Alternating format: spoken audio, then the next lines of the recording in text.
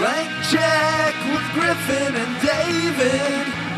Blank Check with Griffin and David. Don't know what to say or to expect. All you need to know is that the name of the show is Blank Check. Why should I be happy about being a podcast?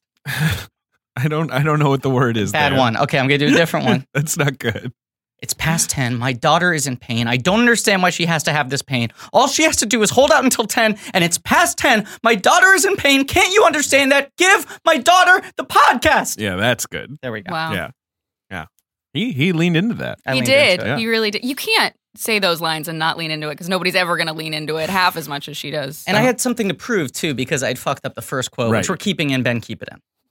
I also had no idea what was happening at all. This was all... You have never heard the podcast No, before. I have never heard the podcast. Get ready. Get ready It was for a glorious surprise. bunch of Boy, oh business. boy. Hello, everybody. My name's Griffin Newman. I am David Sims. And this is a podcast that our guest has never listened to called Blank Check. With Griffin and David. We're hashtag the two friends. Now, here are some lessons for you. FYI, Yeah. we are Let's the get ready two for it. friends. We're the yes. two friends because we are friends. There are two of us and we host a podcast together. Now, what's interesting is that this is a competitive advantage. Okay. Podcast still an emerging market. No one else has cracked this yet. To have Oh. two friends. Two friends on a podcast together. He's gonna do all his bits on you now because they're all new to you. I can see, and there's a lot of facial expression that's accompanying this that I'm not used to. It's The expression really is animated. pride. Sure. We're also connoisseurs of context. That's why I've got this computer here. He's got a computer, look stuff up. And this is a podcast about directors, filmographies, directors who have massive success early on in the career and are given a series of blank checks, underlined, bold, I italicized, see. to make whatever crazy passion projects they want. Sometimes the check's clear, And in this case, They they did. clear like crazy. Yeah. And then sometimes 4 movies later, they bounce, maybe. Right. 5, 3, 3. We can argue. Yeah, we could argue. Everyone agrees it bounces eventually. Different people pick The different. check bounces for the, I don't know. Right. His check turns into Tigger. Yeah, his check gets very bouncy. Yes. Yeah. This, of course, the man we're talking about, because cracking off a new miniseries. Mm. It's the films of James L. Brooks, and it's a miniseries that I'm excited to announce is called No, don't you do it. As Pod as It Casts. It's called Podcast News. Well, That's what it's called. I don't know about that. And do you know what James L. Brooks' middle name is? It's the same as my middle name. L. Yeah. It's definitely Lawrence? L. Lawrence. I get James some L. friend points Brooks. for remembering. David L. Sims. Yeah. And we've talked about our past guest and future guest and friend Lux Alptraum. Sure. Coined the term the guarantor. Which Okay, is the okay. movie, the success that gives the director the blank check going Okay. forward. Okay. And this is a weird case where it's the his one. debut film Right. was The Guarantor. Right. And also his years in television. Right. Yeah. Right. But he had to fight. He had to fight to get a movie made. I guess so. Sure. And we'll discuss Do you that. know that? Yeah. But first, let's introduce our guest who talked before we introduce her, which is exactly what we like a guest to do It's on true. this show. She is an actress. Mm-hmm. She is the best fake sister in the business. Aw. Something my real sister gets very competitive about. You did meet briefly, Yes. and she was You met nice to you. Romilly. well, Romilly's very intimidating. She's very intimidating.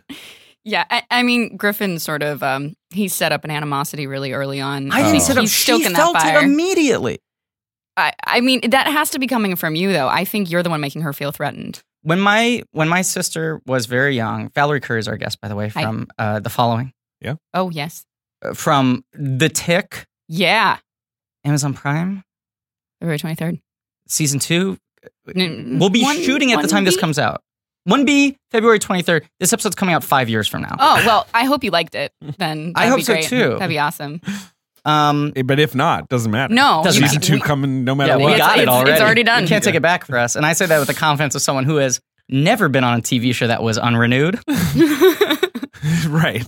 That's the thing about you. Yeah. Where even when the official announcement came down, like Yeah. one of my friends was like, "Oh, Griffin must be happy to hear that." And I was Yeah. like, "Yes, but he was actually on a show that was announced to be renewed and then they took it back." Got yoinked pretty hard. Is that true? That happened Yeah. to Vinyl. Oh. I was on vinyl That's happened like 4 times in TV history. 4 times. They announced season 2. They fired the showrunners. messy. Sorry, I shouldn't laugh. Messy, right? Brought on a whole new team, had them staff a whole new writer's room, started breaking the season, were writing scripts, and then went, never mind. Well, at least you're tanking the entire show, not just like your character Yoink. or your casting. Well, that's the thing. Season 2 was supposed to be me in the spotlight. Everyone knew Casper, the A&R rep who had 4 lines across 10 episodes, was clearly being primed for the spotlight in season 2. And I think that's what HBO, they got scared because it was such a dramatic shift. It was like a Narcos type. Oh, sure. A new protagonist. Whereas in the Tick season 2, you're being heavily backgrounded, right? Yes, right. Yes. Right. Season 2, I have a cold. For 10 consecutive episodes, and it's just Dot and Tick. Yeah, we cut to you in like a rocking chair with like a blanket over your legs, like once in a while. Yeah. So this movie is insane. It's insane. Have we announced what the movie is? It's called Terms of Endearment. It was his first film. It's his first film, and he won 3 Oscars for it. That's true. It was the second highest grossing film of its year, behind Return of the Jedi. Right. That one was number 1. Right, but so like for perspective, what if Lady Bird was the number 2 film of the year behind The Last Jedi? Right. That's exactly how you want to think about it. And everyone was like, yeah, 2 blockbusters. Yeah. Here are 2 blockbusters. It was above Flashdance, Trading Places, War Games, Octopussy. It's a Bond movie. Sudden Impact. That's a Dirty Harry movie, isn't it? Yeah. Right? Yeah, that is, yeah. Staying Alive, the sequel to Saturday Night Live. It's a Saturday Night Live movie. Saturday Night Fever. Saturday Night Live. Risky Business, like Vacation. Yeah. Like these are movies that are... Talking about like 5 of the biggest box office stars of all time. Scarface. Like it just trounced these movies. Yeah. Ran laps. It did. Nothing came close. And this was in an era where very few movies made $100 million. Only 2 movies that year made $100 million. Return of the Jedi and Terms of Endearment. I'll be the token feminist now that points out how many of those other movies that you named featured female leads, because that's one of the things that makes this really Flashdance. I think we got fucking Flashdance. Yeah, you got that one. All right, point you. You give us Shirley MacLaine, we will come. That's the thing. I'm now going down, being like, what's the so Flashdance number 3. Okay.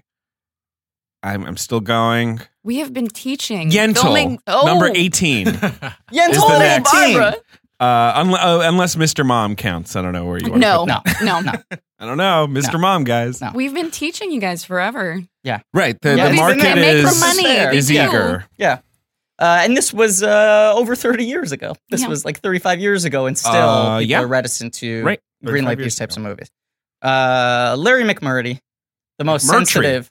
I'm sorry, Larry McMurtry, the most sensitive of the cowboy novelists. Right, the poet of Texas. Right. Yeah. Who has one of the best track records in terms of his work being adapted of any novelist ever. Sure. He's written a ton of books. Yeah. So many books. You go HUD, yeah. Last Picture Show, Terms of Endearment. Lonesome Dove, which is a TV show, but And then the one time he decides to adapt someone else's work, it's Brokeback Mountain. Yeah.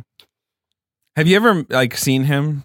Yeah, he's a gruff man. Yeah, but in a kind of adorable way. I want to hug him when I see him. But he also has the Evening Star. You can't discount that one. We'll talk about the Evening Star. And Texasville. Yeah. 2 of his movies were given sequels, bizarre sequels. Yeah, that people don't remember existed. Yes. Yeah.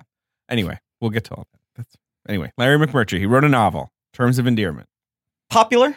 I guess so. Yeah, I don't know anything about it. I don't think it Have was you read hugely popular. Yeah. No. I don't think it was like Love Story where everyone was like, wait until they adapt this.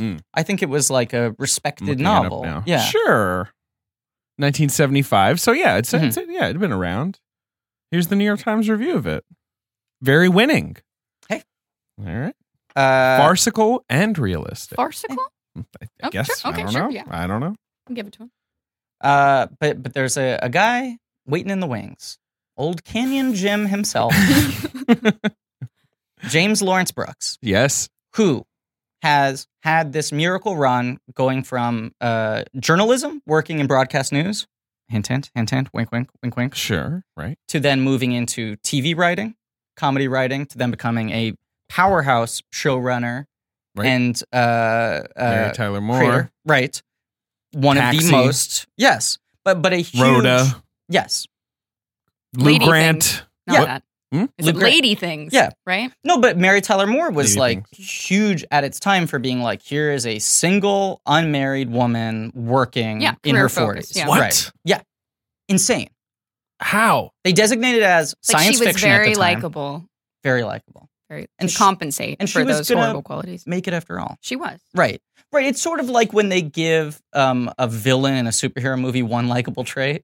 It's like, here's the most evil creature that's ever existed. Single unmarried woman. But also, look at how well she throws her hat in the air. Throws that hat? Yeah. He's itching to make pictures. He wants to make motion pictures. Is that like, yeah. Well, he produced and wrote Thursday's Game, not Tuesday's Game. A secret movie that I love. It was a TV movie that was done for a bunch of years, starring Gene Wilder and Bob Newhart as two guys who have a weekly poker game that they get pushed out of. And instead just decide to hang out every Thursday and essentially have like... Wait, this is like your movie. It's lovely. This is a They perfect just have friend movie. dates every Thursday, and their wives think that they're having affairs, but really it's just like they're really stressed out, sad men, and they find one other person they can like relate to on a friend level. Cloris Leachman, Ellen Burstyn. Oh my God. You're right. Those are the wives. Valerie Harper's in it. Yeah, it's got an insane cast. Rob Chris Reiner's in it. Sarandon's in it. Rob Reiner. This was a TV movie? It was a TV movie. What but network was this? ABC. And, those are back in the days when people watched TV movies. Yeah. And I think that was like a favor for James L. Brooks, giving them so many successes that they were like, fine, you make your little movie. He didn't get to direct it. No. Then he writes Starting Over.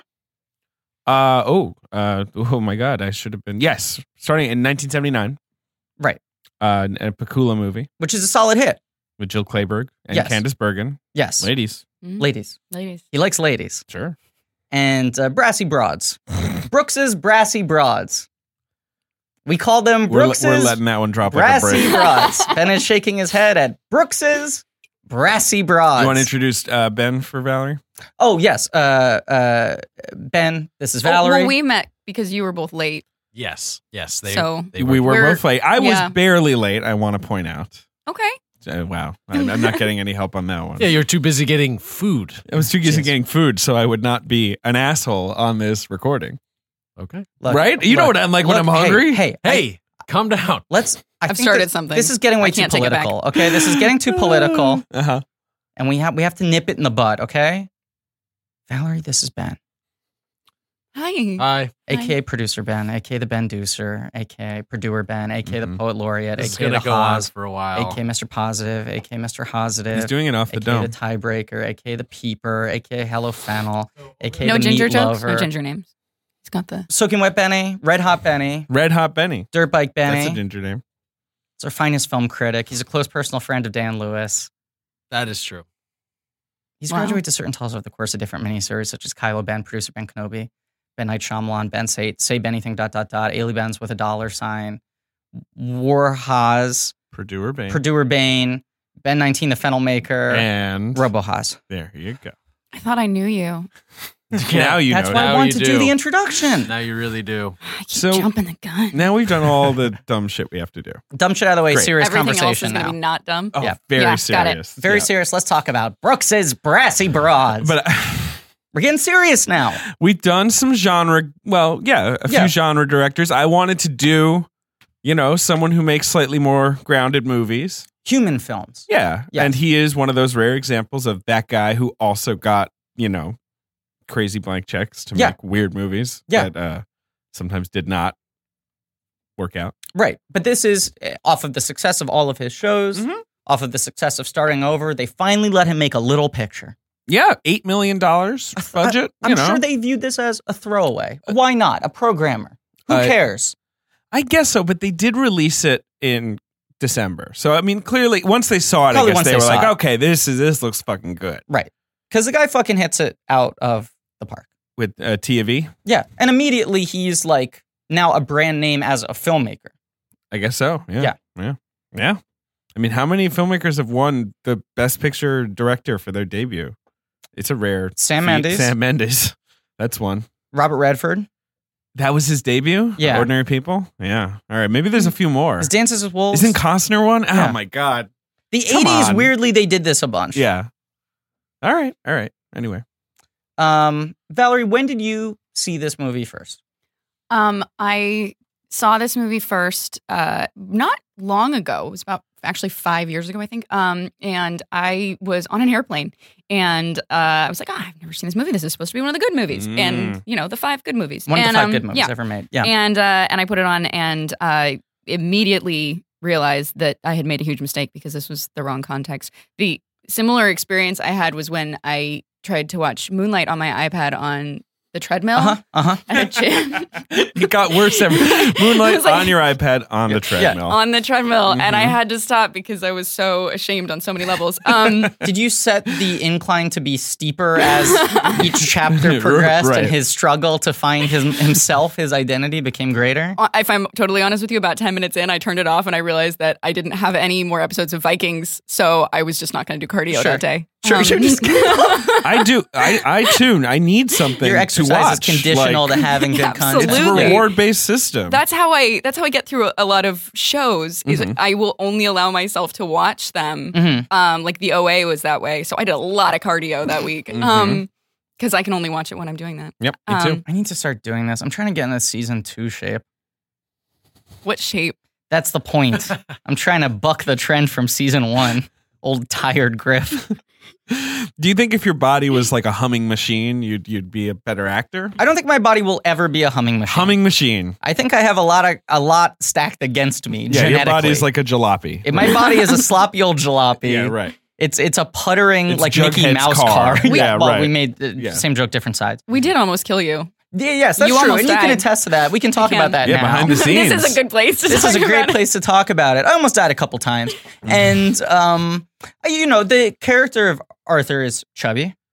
And when I was cast... Oh, that's true. I mean, originally. Yes. Right, in the cartoon and stuff. He's got like a belly, right? He's got a belly. He's a little more fat. rotund. That's the thing, because the thing with Arthur is his face is a little round, he's got a big belly, but then his arms and legs are really fit, because the idea is he's doing a lot of running and he's winging. Got abs.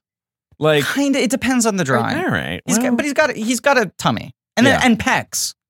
It's a weird body that would be very hard to develop. Right. You're right. But when I was cast and there was only a photo out, people complained online, and I of course read them because I hate myself. Online? Oh yeah. Yeah. People complained online. So I gained some weight and I was like, everyone's gonna fucking laud me for gaining the weight. Did De you Niro really? style. I did. He's an idiot. I'm a moron, and no one ever acknowledged it, which means that most people didn't notice, and the people who noticed were like, we shouldn't talk about this. Well, you did lose 20 pounds. I did. In one episode. There's an episode where I lose 20 pounds, where I go around a corner and I come back and I'm 20 pounds later because I almost died. Usually that's actors' season 2 bodies, but if you were on a show that got renewed, you'd know. Right. That's my goal, is to get as close to death as I can before the season starts. So I look good, but then don't die while we're filming. That's my big strategy. Anyway, this is what I was going to say. We're slightly off topic. I don't think so.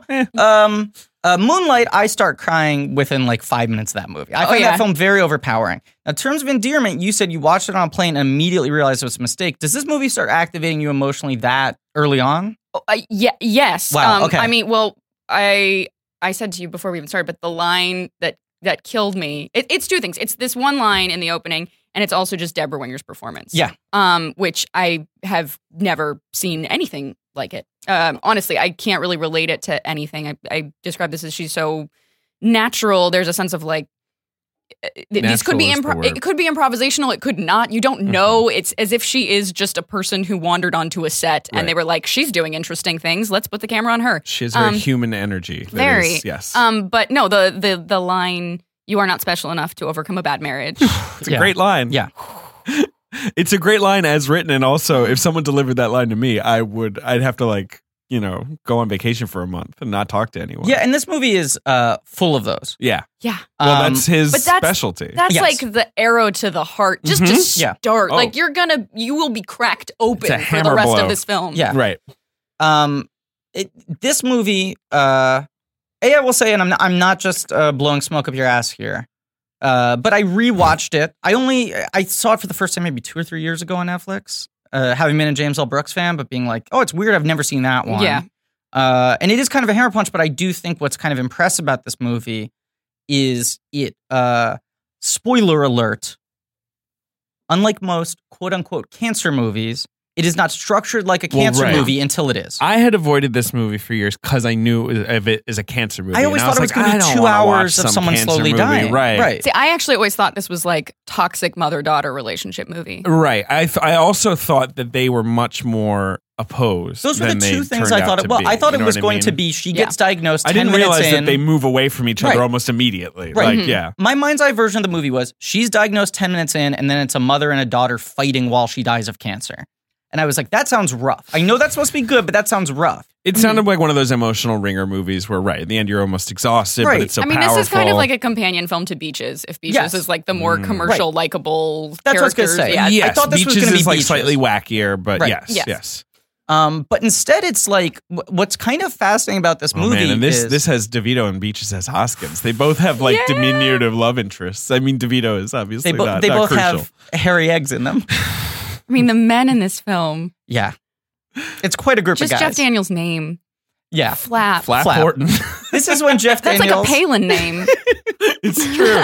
This is when Jeff Daniels is at like peak golden retriever. Yes. When he's just trying so hard, but he keeps on pissing. Golden retriever. Because he keeps on pissing on the rug. Right. He's a shitty golden retriever. Yeah. Your furniture's all messed not up, house and he's trained. like, But they're all shitty people. This is his second movie, Jeff Daniels. What was his first? Ragtime, which is his debut, where he's sort of like a hot young face. And Lithgow only had sort of gotten big in the couple years before this. This is the year after Winger does Officer and a Gentleman. Mm-hmm. Like outside of McClane, these are a lot of like new people for the big screen. Right. People who are just kind of starting off. But everyone's so perfectly cast. And the movie is for like the first 85% just the story of these two lives. Mm-hmm. Without any sort of foreboding like cloud on top of it. Like it just feels like you're watching like Boyhood or something, you know? It's just like, here are these people over the years and their relationships and the changes.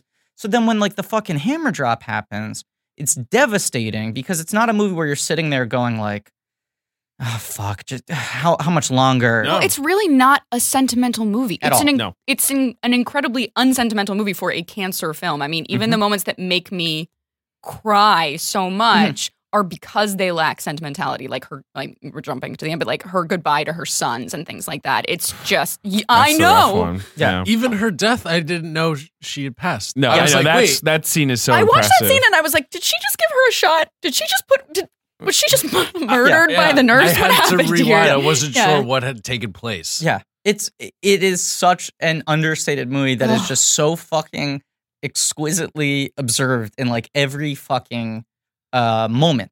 So the opening scene before the cancer. Yeah. He does this thing I love. So already I'm just like so on board with this movie where after like the black and the opening like company titles, then it's just that little like nightlight in the corner. Do you know what I'm talking about? The first shot of the movie is you just see the nightlight and the rest of the screen is black. So if you weren't paying attention, you would almost think maybe the movie like still wasn't starting yet. And you just hear Shirley MacLaine freaking out about the baby. Right. It's crib death. Right. It's crib death. Right. So you're like, okay, this is an intense woman, but it's entirely directed at protecting her daughter now. Which like when she almost gets in her high heels and then she retracts in that pink dress. Yes. And this movie has so many good like long takes where he just lets the actors play things out. Yeah. And a lot of it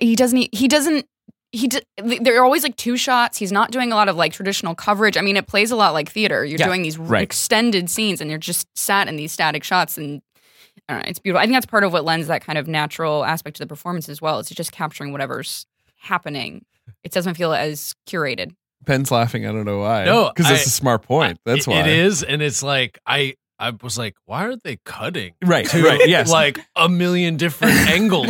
Like what is happening? My brain kind of blew. He's not like carving a performance from the various performances he was given. He was just like, this is what they're doing. And I think he likes tension. He likes them playing off of each other, comedic rather than and dramatic creating tension. it. Yes. But we've recorded this miniseries totally out of order because we're banking up episodes before we start filming season 2 of The Tick. Arthur gets buff, and so we've been watching later Brooks movies before now going back to record the first one, and he gets so close up reliant where like by the time you get to How Do You Know, the movie could have been shot with the actors in different continents and different decades. And this, it's like when he cuts to a close-up, it's really fucking good. Right. But he like saves it for when it's like an exclamation point on something. He also, and like, it's funny because we were talking off mic about how he was perceived as sitcomming, mainstream American movies, but this movie doesn't cut at all. Like that, it's not what you would think of as a sitcom-y movie. No, and it is a comedy. Like I think it's so devastating. It's by very the funny, end. and I laugh a lot throughout the movie, Right. except when she has cancer. It's a comedy like Chekhov is a comedy. Yeah, I just think it's got a really consistent amount of jokes, but it's also devastating. It has a lot of great lines that I laugh at, and it has some very exaggerated sequences. Like the car. Hey, is someone's Nokia ringing? What could that be? Oh, guys. This is my business phone. Hold on. Let me just pick this up quickly. Ben, do you mind if I just put this on speakerphone quickly? Val, I'm sorry. Let me just get this quickly. Fine. Yes. Hello. Hello. Sorry, you're not coming through clearly. No, I'm coming through crystal clear. This is how I talk. Okay. Wait. Is that who I think My it is? ears were burning. I know who this is. David, little bit of advice. He's an actor in the movie we're discussing. Never rub another man's rhubarb. Hey, Jack, how you doing? Ben, quick question. Yes, sir. You ever dance with the devil in the pale moonlight? No. Griff, third question. You got any advice for what I should do for my hairline? Oh, he's bringing it up. Okay, well, Jack, it sounds like you're like one of 66% of men who lose their hair by age 35. And you're certainly on the wrong end of 35 right now. Look, Jack, can you hear me? This is Griffin talking. I'm not. Thing is, when you start to notice hair loss, it's too late. And it's like, I'm not saying your hair all falls out right away, but maybe you notice it slowly moving backwards, maybe some bald spots. And Jack? Yes? It's easier to keep the hair you have than to replace the hair you've lost. He can hear you. You don't have to shout. I don't with speakerphone. Sometimes it's hard. Yeah. Well, Jack, have you been turning to any weird solutions when, to try and fix your problem? Jack, I ask you, do you want a bald spot to pop up or do you want to do something about it first? The latter. All right, well, why don't you go to forhims.com, which is a one-stop shop for hair loss, for skincare, for sexual wellness. Sexual wellness? For men. I'm a bit of a fuckmaster. You know what I'm talking about, Ben. I get it, Jack. I like to rub another man's rhubarb, if you catch my drift. Well, sure. Okay, whatever you want. Thanks to science, baldness is optional for you. Hims will connect you to real doctors. What? And they'll get medical grade solutions to treat hair loss. Oh, like the kind of stuff you get behind a gas station counter, right? No, more like well-known generic equivalents to name brand prescriptions that will help you keep your hair. There's no snake oil pills. That was going to be my next question. No, these are prescription solutions backed by science. Well, great. It sounds like in order to do this, I just have to go through an awkward doctor visit. In fact, all you have to do is go to forhims.com. There's no waiting room. It's so easy. You answer some questions. Doctor reviews and prescribes you, and the products come right to your door. Well, sounds great to me. Trying to make sure I don't end up like a DeVito. Now, I actually use some of these products. I am 32 years old, and I have been losing my hair. Sure, and I'm going to tell our listeners that the doctor was able to provide me with the topical solution and a prescription. It's all been really helping me feel better about myself. And you didn't have to have some weird conversation where you go all the way to the doctor's office. No, it was super easy. All right, so Ben! Yes, Jack. This is 3-time Academy Award winner Jack Nicholson talking. Oh, I'm familiar. Does Hims treat pubic baldness? I bet you could use the product also on your pubis. Cool, I was asking for a friend. Okay. My friend the Joker. Order now. Played by Jack Nicholson. It was me. It's the worst performance I've ever given was pretending that I'm not afflicted with pubic baldness. I mean, honestly, I thought you were just saying your nickname for your penis was the Joker. It is. Okay. Blank Check listeners are going to get a trial month of Hims for just $5 today, right now, while supplies last. Wow, what an effective ad read. I'm so glad I fit pubic baldness in there. You just go to the website forhims.com for the details. This would cost hundreds of dollars if you went to the doctor or pharmacy. And instead, all you need to do is go to forhims.com/check. Okay, I gotta run. I hear another podcast talking about me. Gotta call them up on my flip phone. All right, well, you can hang up on Jack, but I'm just going to say, just go to forhims.com/check. That's forhims.com. So I check to make sure I've typed in the web address. Let me hang up. Wait, what are you saying? You go to forhims.com/check. Oh, great. Okay, goodbye. Bye. That's crazy. He just called in on my work phone like that. My Nokia Why is your phone. work phone a Nokia 5110? You know, because I want to make myself a little difficult to reach. Only the Nicholsons have that number. Fair enough. Anyway, Val, what were you saying? I'm looking forward to your take on the car. I just didn't know how the car started again. Genuinely, that's what I was worried about. It's like, there's no way they're stuck there. No, they are stuck there. Done. There's a few sequences like that are. Though Nicholson's whole character is definitely more heightened and comedic, and was a character that was not in the book. Really? Not in. So wait, what's the book then? The book is the mother and the daughter. But what does the mother do? Because her sexual awakening to me is so crucial to why this. But movie you know what? works. I was gonna say I could totally do without the sexual awakening. That feels. Sure. I like the sexual that awakening. sort of like cliche, inevitable thing that she needs to be fixed of the fact that she isn't particularly interested in sex. Sure. And she needs this. She needs this man and his bravado to come and like wake her up. Like, fuck off. But I prefer her and her Amanda Wingfield with her gentleman collars around her. Oh my God. Those gentleman collars, they're the such best. goblins. I love them all. My wonder is if in the book the DeVito character is more of a thing. Maybe. Because it feels like so good with his set up like, 10 so lines. big. tie. Right. You're just like, is this a bunch of her being like, I don't want to fucking sleep with you, Cowboy DeVito, you know? Danny DeVito is a sexy man. He is. Val is not so buying hot. it. I'm not wrinkling her forehead. I'm not going for it. I love DeVito. But you know what? Like, these women do have some interesting taste because I wouldn't have necessarily gone with John Lithgow either. No, he's got Older John Lithgow. He aged well. aged well. He When was he's very young, creepy when he was young. It's weird. He looks like a Frankenstein.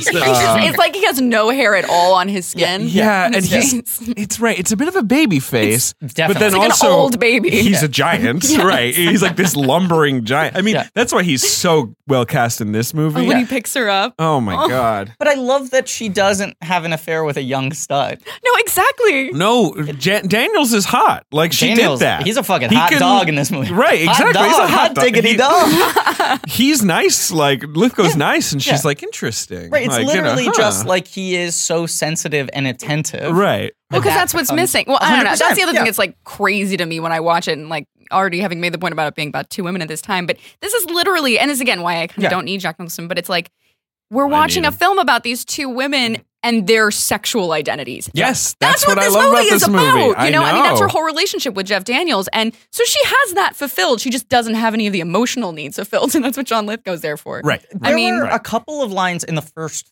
30 minutes alone where I said, I can't believe this movie was made 35 years ago, and I can't believe people are still skittish to do this today. Right. Yeah. Where like her getting oral sex from him on their wedding night in an extended No, sequence it's that isn't wedding graphic. day, isn't it? Wedding It's day, like pre-wedding. Right, yeah. right. But they like stay on that. This movie is rated PG, by the way. Yeah. Parental guidance. Because PG-13 didn't exist. Yes, So you either they say fuck hard once, R- and she talks about it making her wet like 20 minutes in, but it's Yeah. a PG. Yeah. Right, and like that line too, it's like this movie is so casual. It's frank. In the sexual desires of these women Mm-hmm. and describing the acts for them in a way that doesn't happen fucking today. No, it doesn't. Unless people act like that's the entire point of the movie. And then it also would have no levity. Right.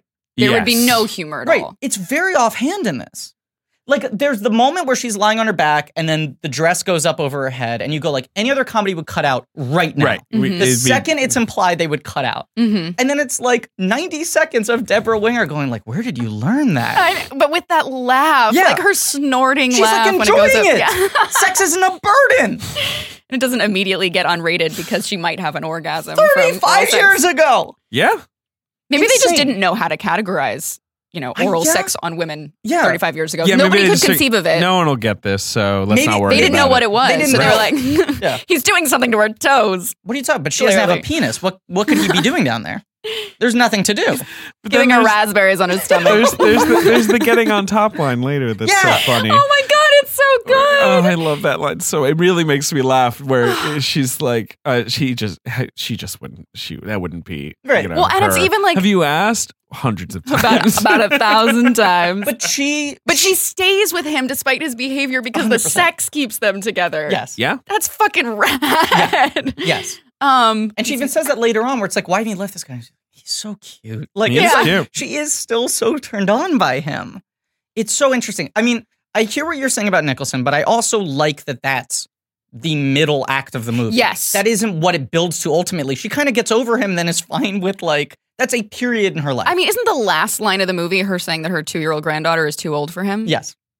It's great. It doesn't, because it doesn't, yeah, exactly what we say. The fact that it doesn't become the culmination of her storyline, that is not the end goal for her arc. Yeah. Right. I agree. That's what makes me like, all right. That character was made whole cloth for the movie. Yeah. And was written for Nicholson. Obviously. Interesting. Right. I think probably the suitors were more how they throughout the movie, with DeVito being the biggest one. I don't know. Because, Nicholson is in most of James L. Brooks' movies. Yeah. And obviously they have a good working relationship. Now.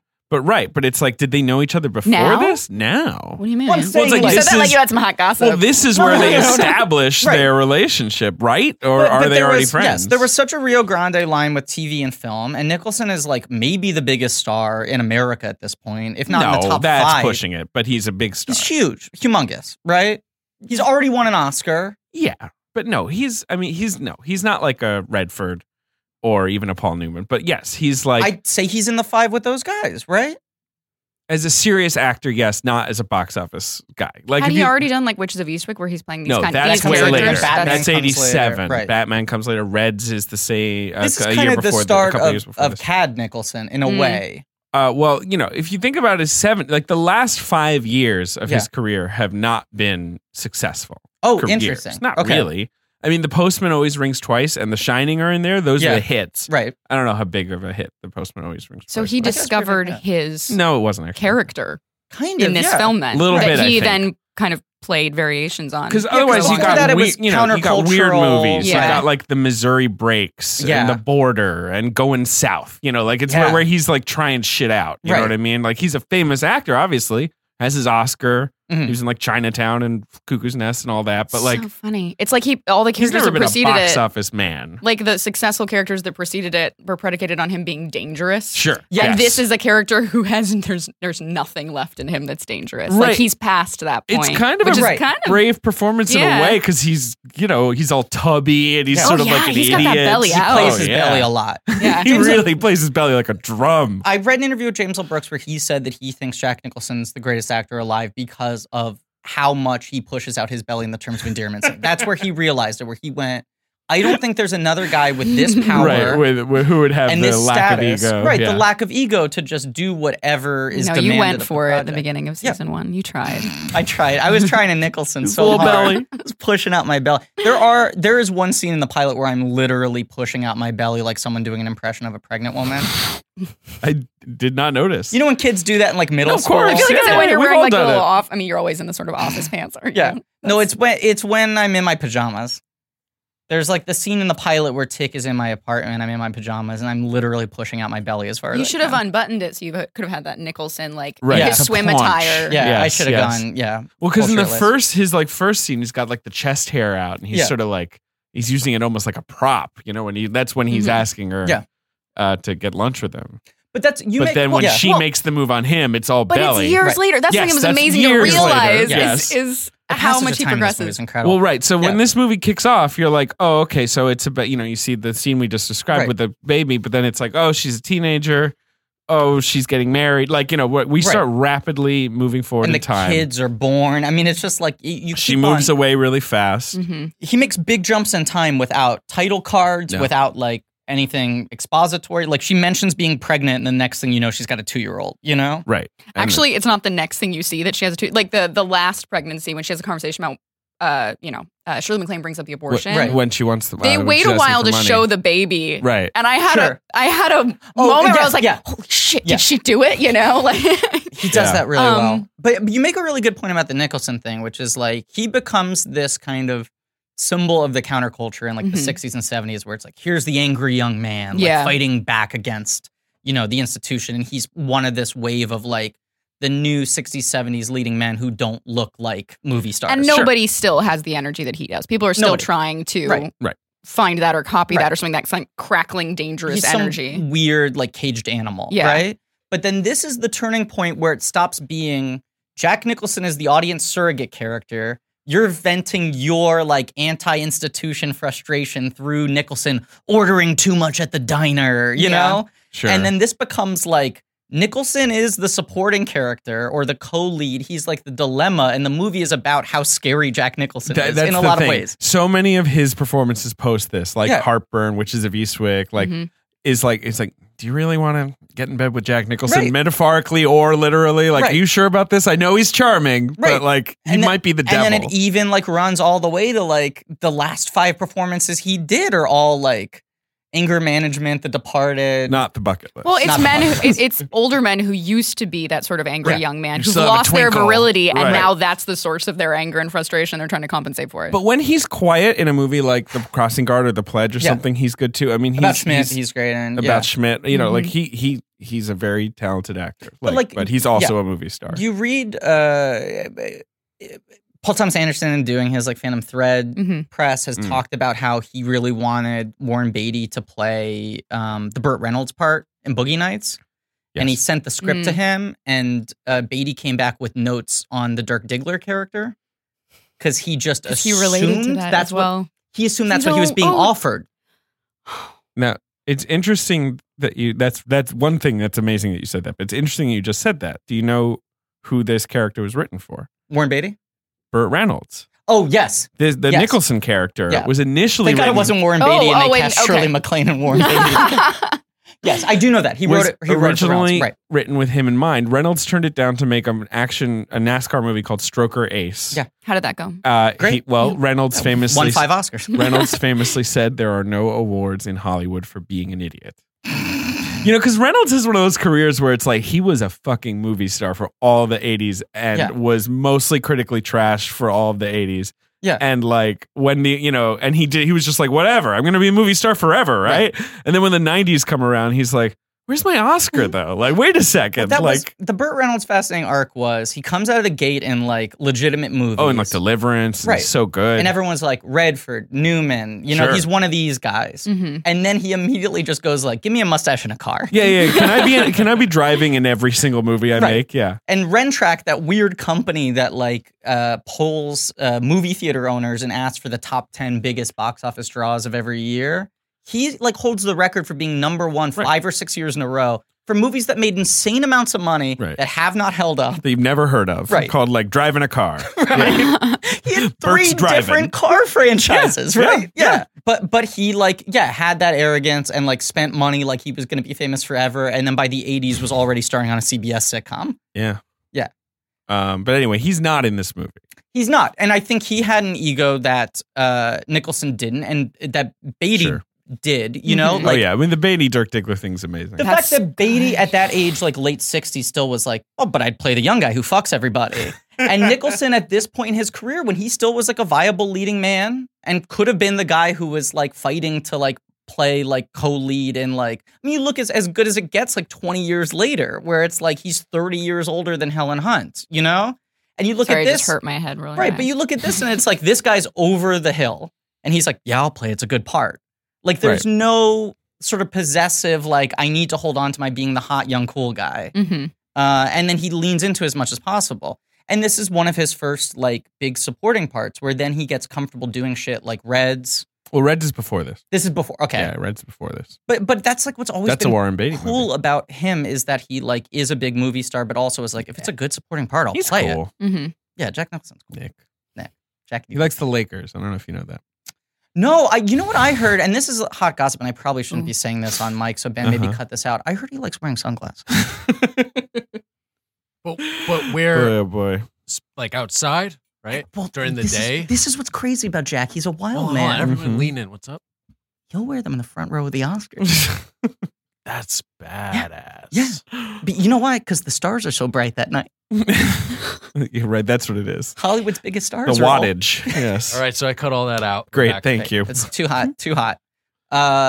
Deborah Winger has like just kind of come up as like the next great leading lady at this point, right? Sure. Well, she'd been an Urban Cowboy, right? And then Officer and a Gentleman was kind of her like America's sweetheart role, where it was like, here we go.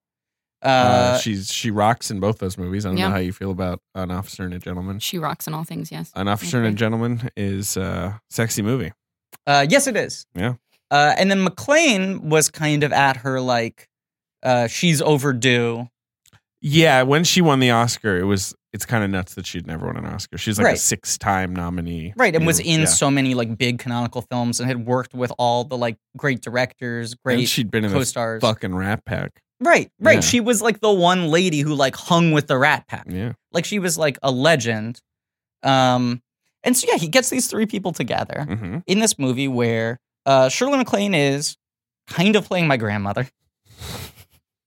She's playing Griffin's revealing some personal details a right well-to-do Texas society lady, I guess. I don't want to accuse my grandmother of plagiarism because this movie did come out some years before I was born. Sure. But that was my grandmother's exact response when my mother told her she was pregnant.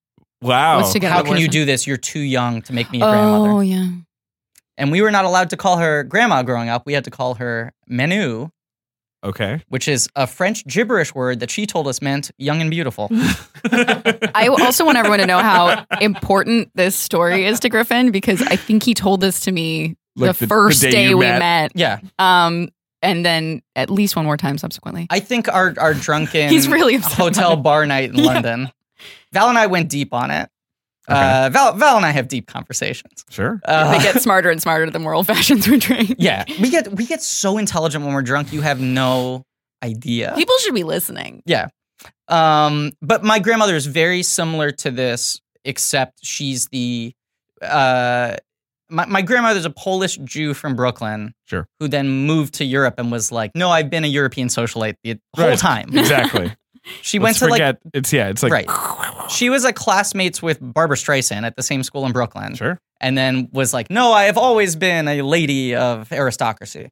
But she is like the European socialite version of the like Texan Southern Belle that Shirley MacLaine's playing in this.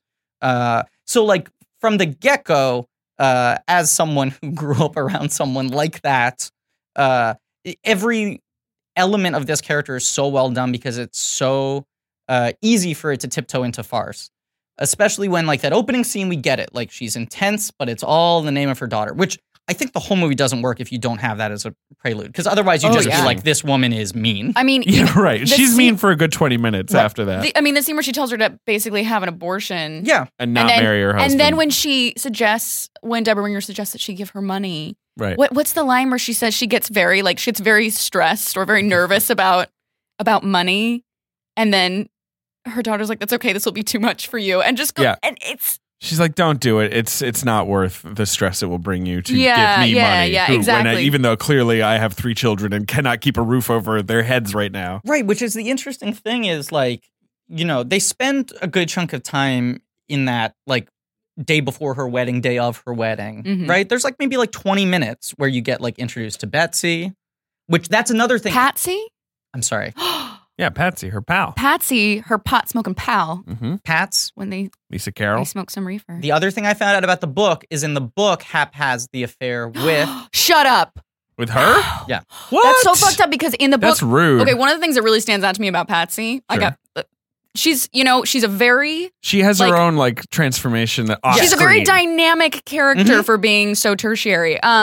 Is the fact that she Hap instead of Flap. I'm fucking up everyone's name. Fucking Flap. Yeah. She only wants the daughter. She only wants Melanie at the end. Right. She'll take her, and she's like genuinely upset when she is not given the daughter, but she has no interest in taking care of the son. Right. So wait, so he's having an affair with her in the book. Does she still want the baby?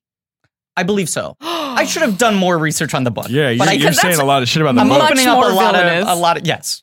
But you that's were throwing Patsy under the bus. There are a couple moments where, like, when they first drive off to move, there's a weird lingering look between Flap and Patsy that Deborah Winger clocks, and at the end, when Flap starts crying at the funeral, he like does it to Patsy, and she puts her arm around him. And I think it was sort of like James L. Brooks was at least trying to imply that there was always like tension between the two of them. Sure. I guess I actually took that as being sort of tension in that kind of, best friend. You take care of her, don't fuck this up because everybody knows you're a fuck up kind of way. And the betrayal at the end is weighing on him, obviously. Yeah. Yeah.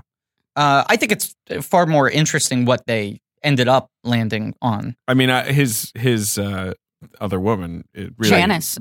Yes. Yeah. She really amuses me. I like her. I like her two scenes. When she leaves her daughter in the entryway to that building, that's the thing that distracted me in that entire scene when she chases her down. Yeah. In Nebraska, when they get to Nebraska. The college. And she just sort of like jams the girl in her stroller in the entryway and leaves her there. Yeah. I don't know. These are the things. But she's always in the background of that shot, so we know that she's safe. Right. We can always see her. How old is Deborah Winger when they shot this movie?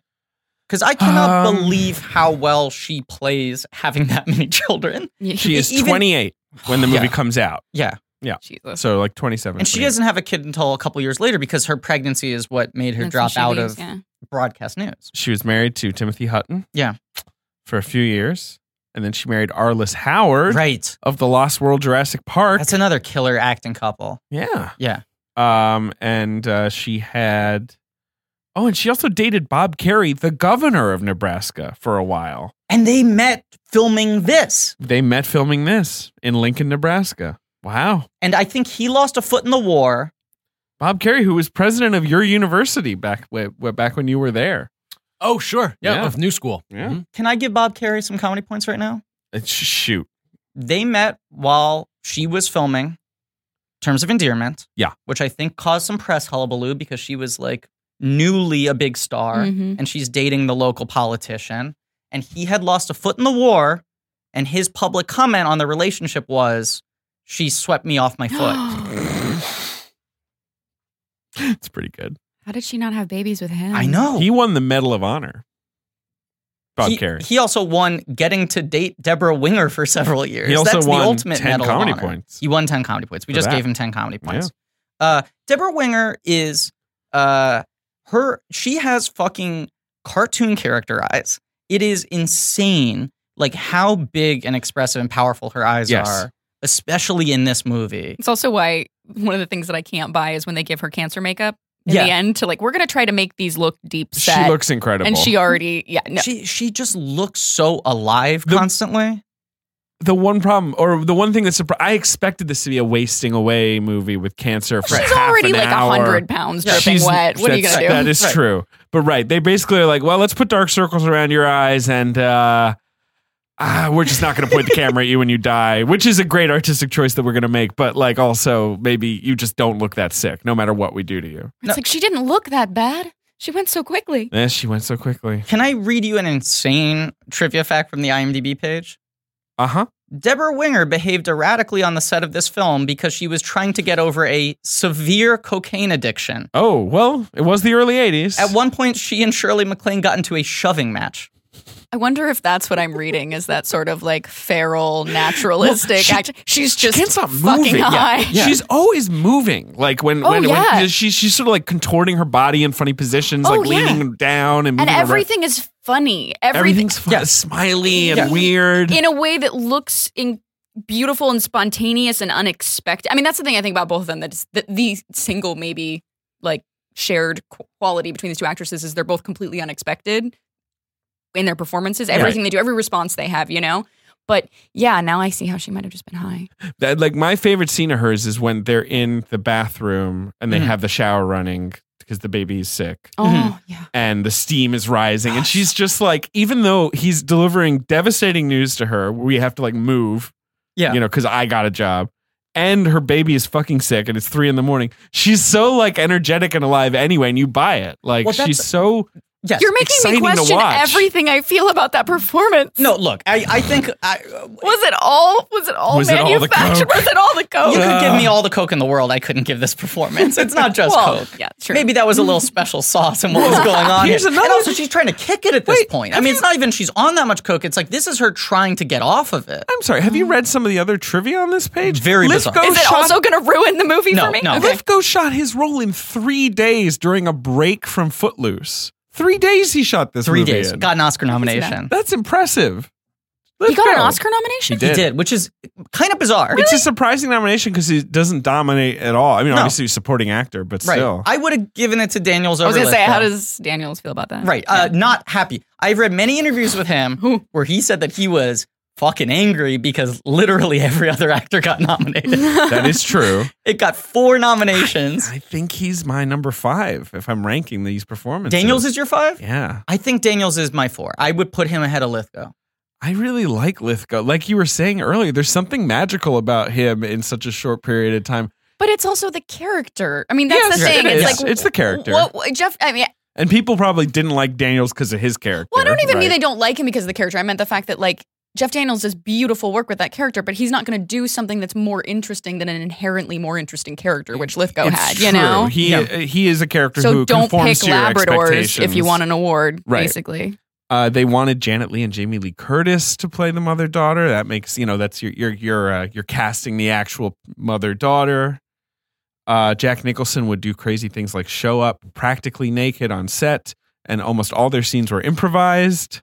Like, this is nuts. It also said that, like James L. Brooks would play all these like mental games. Like, this feels like a very light, fun, like spontaneous movie. And apparently they were shoving each other. It's an going through film. withdrawal. Right. The other crazy fact here is Jennifer Jones bought the book rights for this movie because she wanted to make it as a vehicle for herself. Okay. Her husband, Norton Simon, a millionaire, then hired James L. Brooks to write the screenplay, I think, off of Starting Over. Right. And James L. Brooks was like, I really want to make this. I want to direct it. I think it should be Shirley MacLaine instead. Right. Or just a Someone different else. actress. Yeah. Right. Wow. So he had to convince Paramount to buy them out.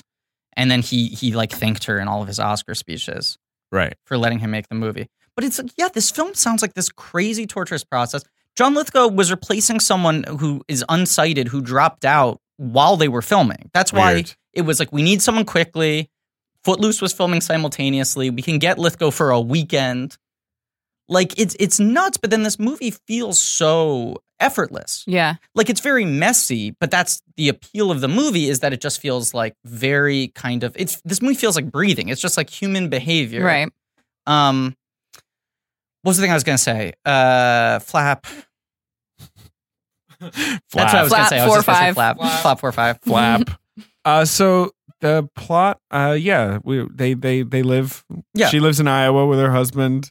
Oh, I know. Mom lives in Texas and Houston. I know the thing I was going to say. Yeah. The reason I wanted to spotlight, I wanted to find out how young Deborah Winger was in this. Yeah. Because she has so many children.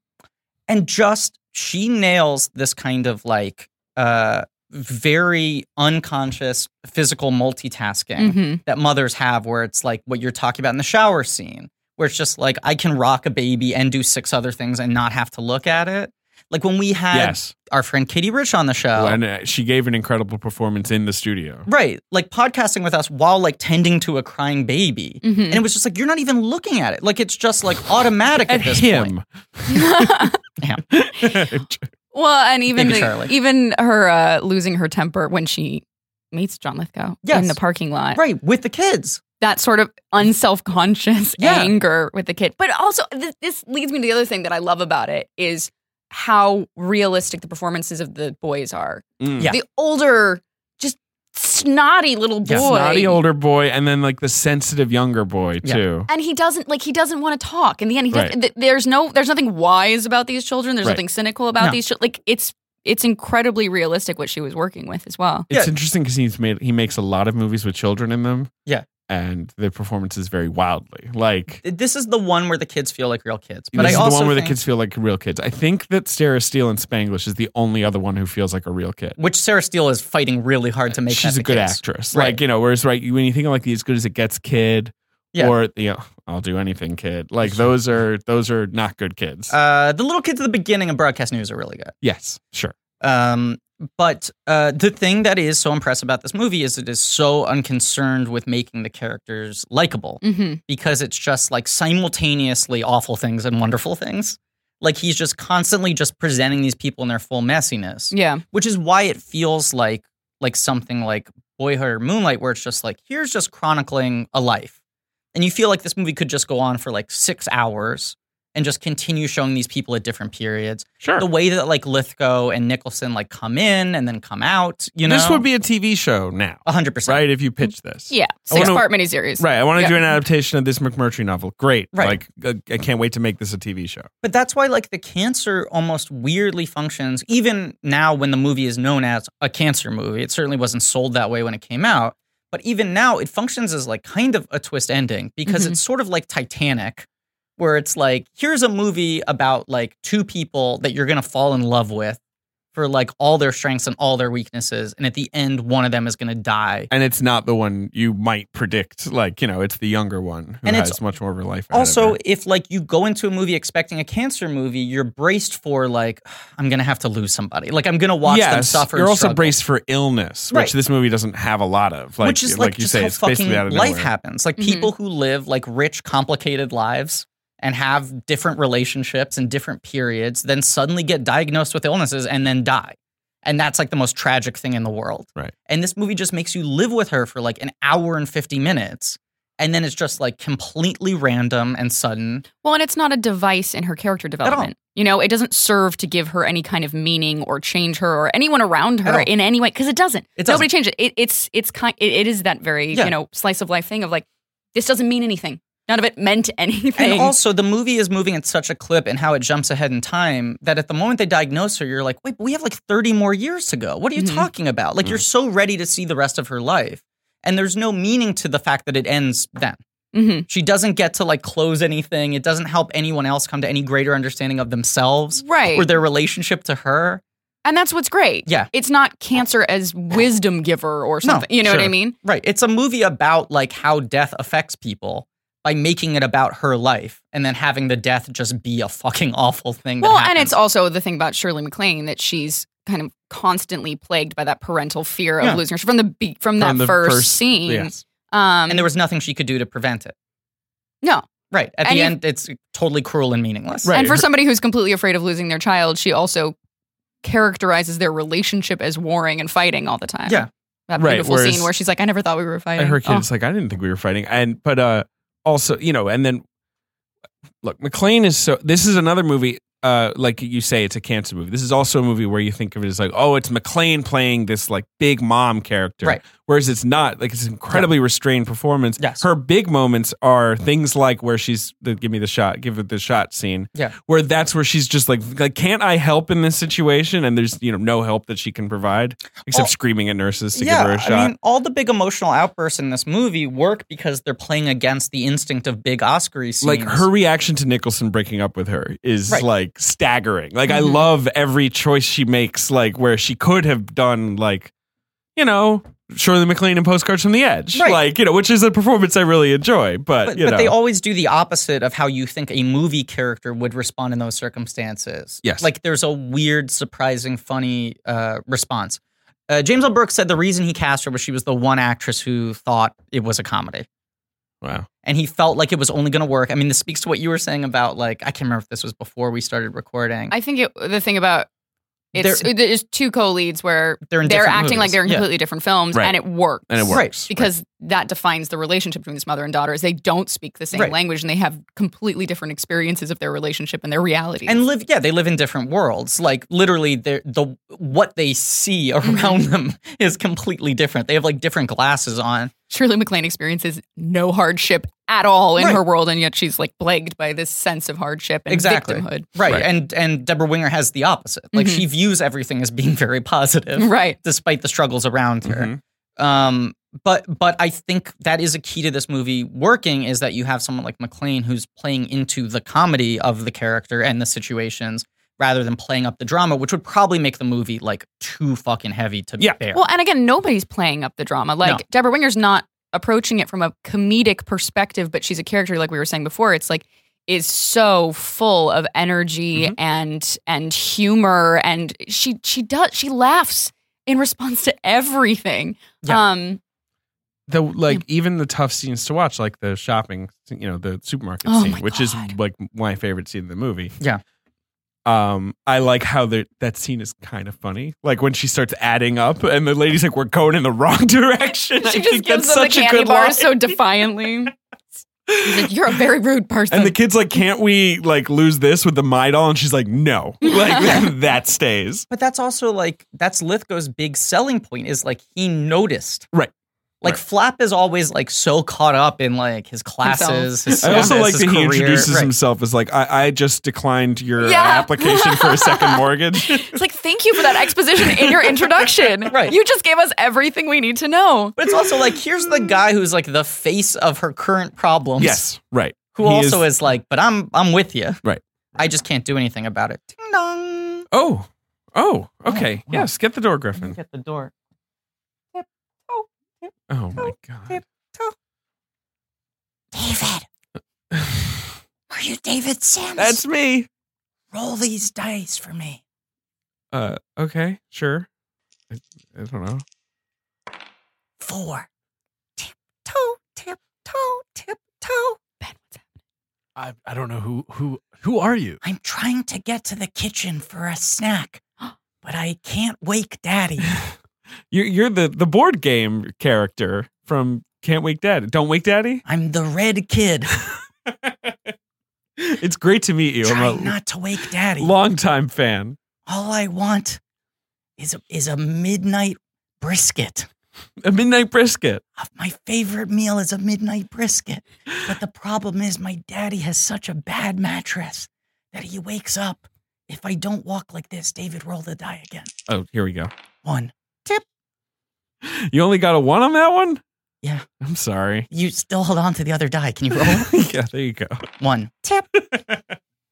So your dad, he wakes easily? Constantly. Do you think his problem is that his mattress wasn't perfectly designed for him? Yeah, I mean, it was almost designed to not support sleep. It's a bag of rocks. All right. Well, I think you could make an upgrade. What? From our friends at Casper. Okay. Who make mattresses that are engineered to soothe and cradle your natural geometry. What about my dad's natural geometry? Well, your dad, like most humans, I'm assuming, spends 1/3 of his life sleeping. More than that. I'd say probably 4/5. So he should be comfortable. Yeah, he really should, because right now I'm starving. I can never eat. So what if he could get an affordable mattress that is well made and it doesn't cost that much because Casper cuts out the middleman and sells directly to him? Okay, look, here's the deal, though. I'd have to sneak this past my father. And right, because you can't wake him. I can't wake him. Is he never awake? He's never awake. Okay, so it's 5/5. Yeah, I was trying to do him a little bit of a favor, but he's literally sleeping all of the time. Do you think he would care that these mattresses are designed, developed, and assembled in the United States? He would love that, but this is my biggest concern. Uh-huh. There's literally one spot that my father doesn't look. Okay. The spot I'm trying to get to at the end of the board. Right.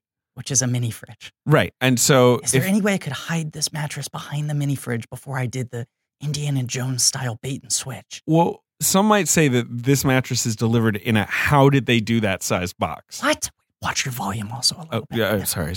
Yeah. And it, roughly a mini fridge size. Oh my God. And it's free shipping and returns in the US and Canada. That's a good deal. I guess I have to pay full price for the rest of it, right?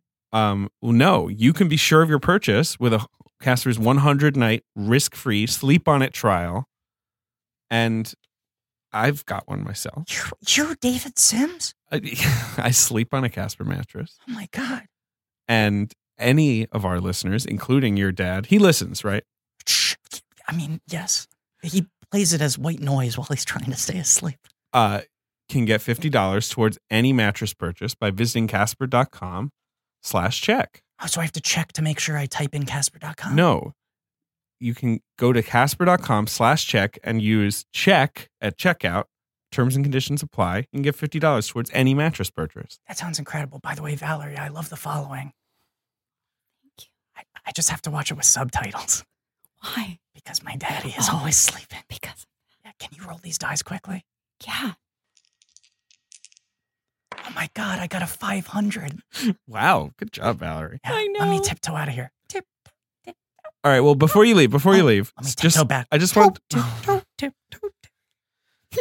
I just want to tell you, start sleeping ahead with the curve with Casper. Just a little quieter. $50 towards any mattress purchase. Casper.com/check. Use promo code check at checkout. Terms and conditions apply. Okay, now will you roll these die? Yes. Now I only got a 4. Oh, And then you well. really kind of screwed me. All right. Well, tiptoe over to the door there. Wow, God. I don't know how to feel. What an incredible occurrence. That was great. Unbelievable. Thank you, Griffin. Don't thank me. Thank Daddy. Just not too loudly. Thank you, Ben, for not murdering anyone with a knife during that. Yep. Thank you, Daddy. Thank you, Daddy. Daddy's dead. Yeah, don't wake Daddy. Yeah. Forgot about that one. Very popular. Remember when he would wake up in the commercial though and he'd be like, he's like a looked little furious. scary. Yeah. And his sleeping cap would literally fly off of his head. Yeah, there you go. Yeah. What were we talking about? The movie Terms of Endearment. Uh-huh. Yeah. We're talking about the Lithgow. Has a lot of bed Lithgow scenes. Meeting in the grocery store. His exposition introduction. Yes. And then their 3 days of filming affair. Mm-hmm. Which, because of the way the movie jumps, you can't tell if they've started sleeping together already. And then he makes it clear, like, we're just contemplating sin. Like, Yes. we're getting lunch a lot and holding hands and not doing anything. Mm-hmm. But she already, at this point, kind of suspects that Flap might be cheating on her.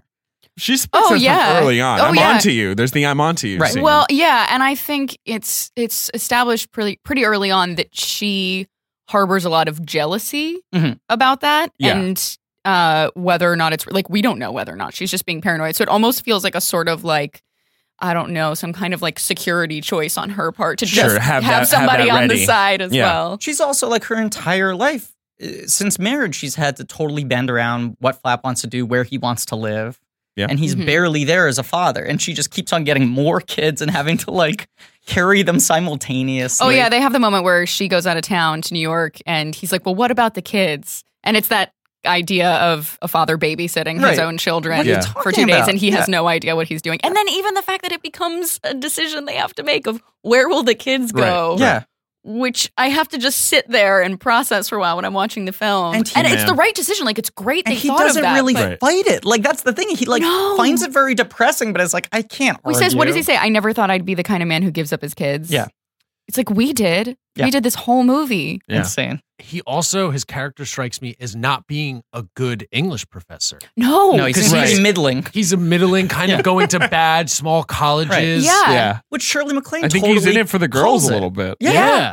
And the tweed, the elbow patches. Elbow patches. Yeah. He loves All about those. the elbow Yeah. Oh, yeah. It's like, you're an educated white man in Texas in the 80s. You could be doing better than this if you want to be doing better than this. It's not even it's the 70s. This is 70s, a period. yeah. movie. 79 is Yeah, yeah. when most of it, Yeah, it's it's the in main last So there's no years reason was he's the- not the president of a university right now. right. Yeah, he should be the mayor of Houston. Right. But McLean calls it like I love that too. That scene going back where she tells her not to marry Flap, and Deborah Winger's like, "So you're just gonna, I don't think you should come to my wedding if you feel that way." And she's like, "Great, that's a great relief for me. Thank you for that permission. I agree. I felt hypocritical." She's kind of stoned. She just walks up. My mother isn't going to my wedding. Right. It's really funny. Right, but it's like This whole movie is about, I mean, thematically, it's about people and their limitations and everybody just accepting Everyone one accepting another it. with Right. their limitations. Like, people act horrifically to one another. Yes, and they do. Nobody cuts anyone off. Right, which I love. There's never estrangement. I mean, the closest you have to an estrangement is Nicholson and McLean breaking up for many years, obviously. But then he's But then still he's there around. for her, which is weird because that's the one thing he didn't want to have in the relationship, right? Was like he wanted the sex without having the obligation. As he Right, said. but isn't that like he's just a fucking idiot who's like, well, I don't want the obligation, but I do feel very strongly about Right. you. Well, I and he can't has- imagine how these things would be connected. And he has Yeah. a hero narrative too. He needs to Sure. show up there in He's a- Nebraska when he's she's in the an hospital. Astronaut. He's an astronaut. Yeah, he thinks of himself as a hero. Can we talk about his shrine in the kitchen So of all places? the main thing we haven't talked about is McLean and Nicholson's like romance, and yes, his shrine, his house Gotta is like use what you got. It's like on the dishwasher and things. Like it's every surface in the kitchen. it's a little tacky. Was it 150 people and I'm one of them? 106. It's the 106. funniest thing. It's the Yes. funniest choice as occupation. He's a bum astronaut, Yeah. like womanizing astronaut. That is so funny. And like you give James L. Brooks all his credit for being like, oh, what a brilliant idea of a character who has never existed in American storytelling up until this point. Like, and of also he's course like, that's an what's in interesting guy. Houston? Oil, NASA, like right? Like I mean, like that's what you think of in Houston. And the sort of like mythology is that a lot of American astronauts had like drinking problems and depression afterwards because they kind of like could never get over it. Like they Right, felt of like course. they peaked. And this is the opposite, who's a guy who's just like, I'm a fucking astronaut. It's as if he never really wanted to be an astronaut. Right. He just did it because he's like, I will get laid forever, no matter how fat I get. Yeah. Right. Like most astronauts can't get over not being an astronaut anymore, and he only wanted to be a post-astronaut. Exactly. Like, he wanted He's like, to I just got to do it once. I just have got to get been up an there one astronaut. time. Yeah. It is really funny to me that he beat. I think he was an Oscar winner for this performance. Yeah. He beat Sam Shepard in The Right Stuff, who is like Interesting. You know what I mean? Like who is playing like the real cowboy of that movie, and like maybe one day would turn into a Jack Nicholson type. Right. You know what I mean? Sam Shepard should have won that year, though. Sorry. Nicholson is just so much fucking fun in this He's movie. so fun. I mean, it is he's just great. like such an entertaining performance. I get really disturbed by the way he chews the oysters, though, when they go to lunch. Yeah. He chews the shit out of those oysters. You shouldn't. And you can see them in his mouth. It's a distracting moment for me. That first date is there's a lot there because there's her dress, which is wild. So much. Well, also her wig. The too. setup of She's got some wigs. such a good structural joke about how the movie has been jumping ahead in time at that point. Right, where she's finally like, you know what, I'll take you up on that date. And he's like, that was like 6 years ago. What are you talking about? Like the movie acknowledges that only 5 I have minutes have passed. 15% more paunch. Right. Yeah. And he's also just so deflated by the time that he opens that door. Like the life has Yes. left his Right, face. right. He's so much grayer. We can tell. Yeah. But she doesn't really age in this movie, does she? Not really. No. That's true. Yeah, no, she's just Shirley MacLaine. Because she's got Right. that same like organza dress going on. And the she whole spent time. a lot of time and effort and money maintaining one look for decades. Right. You know, it's like, Draping a coat over her shoulders. yeah. So, yeah, I mean, they finally go out for lunch as her means to escape the weird Three Stooges of suitors. Right.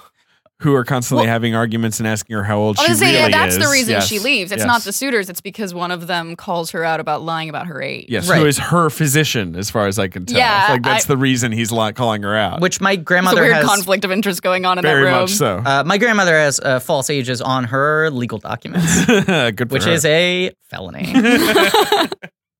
Is she still with us? Is this the grandmother who's still with us? Okay. Probably shouldn't say that on air. Okay. What's her Twitter handle? Sure. It is at real Donald Trump. So they go on this date. Mhm. Yeah, he offers her oysters. It's very. He drives with the top down. Right. Mhm. Which, A real woman comes prepared. yeah, right. And then hard cut to her, like fighting great- the elements. They have this sort of charged lunch where he's like, I recommend that you drink a lot if you want to hang out with me. Right.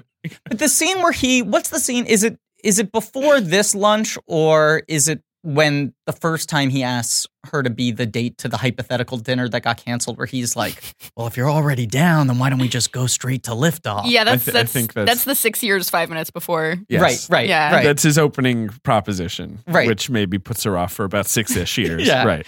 But then they get to dinner, and he immediately, like, once again, is just like, let's just get through this. Or not even dinner, it's lunch. It's an afternoon date. What I love And about he's like, it, let's rush through this to get to the sex part. he is so bad at all of that All of when it. she literally calls him and says, come look at my painting in my bedroom, right, at night. Right. Even that, he's like, I have to look at your painting. You know, he I sort of have- like weighs I have it. to do anything because he made a huge amount of effort. Like he did get there. That's he true. got dressed. He wears his like country club tie or whatever. And Yes. she kind of tries to play along because Right. she has her little like coquettish prepared line about what when little boys are impatient, they don't get Yes. dessert. Yes.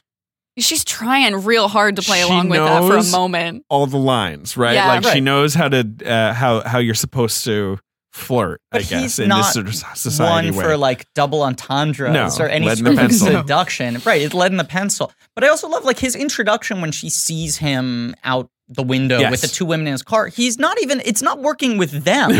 And these women are like 22. Like Right. you almost could go like, well, I guess he gets away with this bullshit because he's usually dating women like a third of his age. But you go like, no, everyone sees through his bullshit. The very first one I think she sees him, the very first time she sees him, it's working. Yeah. Because that's when he's missing the garbage can and stuff to empty Oh the yeah, bottles. oh, yeah. Right, That's right. very And funny. one of the women comes back into the house and we don't see, like, we don't Yes. see the scene, we see it from her perspective. Yeah. And he brings her inside. But then the next time we see him with two young women, Sure. he's in the car. He's like, come on. So it did work at one point. Sure. Yeah. It's just working less and less. They're a very age appropriate couple. He is, Yeah. I think, 3 years younger than her. Oh, cool. Yes. So it's just like him and Helen Hunt. Yeah, exactly. I think Helen Hunt is playing 10 years older than him in As Good as It Gets, right? That's right. That's correct. Yes. But they start this weird relationship. He like very quickly is like, I date other women. Right. And it's like, just fucking. He can't chill out. Be romantic for one fucking second. I immediately just thought of As Good as It Gets as being in like the same universe, and Helen Hunt is the granddaughter at the end. Jeez. Hey. Can we do the math on that? The man's reputation for fucking younger women is so immense that Nancy Meyers made a whole movie about it. Yeah. Like, that is what Something's Gotta Give is. Right. There is that moment at the end of like, As Good as It Gets. The ludicrous premise of Something's Gotta Give is, what if Jack Nicholson fell in love with a woman his own age? Like, that's like the joke. But there is that moment at the end of As Good as It Gets where he goes to Helen Hunt's apartment and Shirley Knight's there, and you're just like, he should just start dating the mom. Yeah. I wish like he looked and was like, oh, a woman my age. Right. We have more to talk about. He's got some other problems. He's got some other issues. Yes. But yeah, it's like they form this relationship where I do like that even though stuff is obviously tense between Winger and McClane, they do have this sort of open dialogue where like Winger is able to like criticize her mother and talk about like the things that she's not acknowledging about herself. Valerie said, like, there's never an estrangement. Like, they might say things to each other that are crazy sometimes. Well, but, and the closest thing to an estrangement was when she didn't talk to her for 3 weeks after the wedding, or so she wouldn't answer the phone. Right. And then all Shirley MacLaine really needs to do is just like barge through with what's going on in her life and interest Deborah Winger enough that she'll just forgive her because she wants to know what's happening in Houston. Right. Which it's nice then when that's flipped where Winger calls and just won't stop talking and McClane has to be like, I'm in bed with the astronaut. I can't talk right now. For the one time she can't talk. The one time she can't talk. Because like that's that one time where she calls and Deborah Winger's like, I'm sorry, Mom. Like I'm putting the kids in, they're getting ready. And she's like, no, I've called you ready to have a conversation. Right, yeah. Like you're going to talk to me right now. They do have this nice kind of relationship though, where they like meet in the middle. And it at some points the movie does, it feels like reduce it to like, oh, God, it's been way too long since this broad got laid. Yeah. But I also feel like it's something about the fact that it's like, here are two people who are equally difficult in different ways, but they're like willing to call each other out on bullshit because they both have so many weird like defensive walls built up around their personalities and how they want people to perceive them, you know? Well, they call each other on their bullshit because they essentially also will accept each other unconditionally for their bullshit, so there's no reason not to say something about it. Right, which is kind of beautiful. And like even at the end of the movie, it's like maybe they weren't supposed to date, but they're like good people to have in each other's lives, you know? I think the sex thing goes beyond like she needs to get laid or whatever as well. It's also like finally she's like, oh, I get why you married the idiot. This is fun. Right. Like, I see this. Like, I maybe I didn't have that perspective before. And also letting another person into her life. Right. Like, those three suitors are like, you know, the movie implies They're at that point that they've been like following her around for like 7 years. And she lets them like kiss the ring and then just sit at the table like groveling. Well, and I mean, if you go into it, like, obviously we never see her relationship with her husband with... with Albert Brooks. He voices the husband, yes.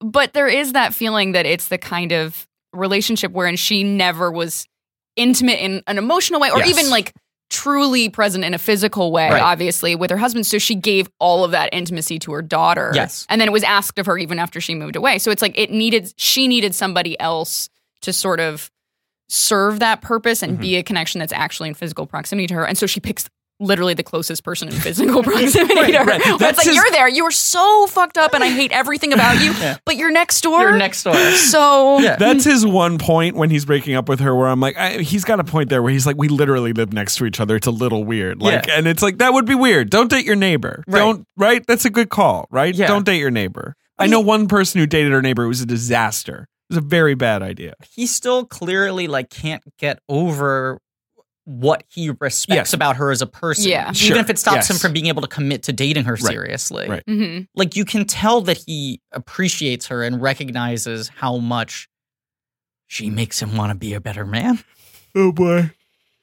You just bored him that much with that. Yeah. I really No, I'm just tired, guys. Yeah.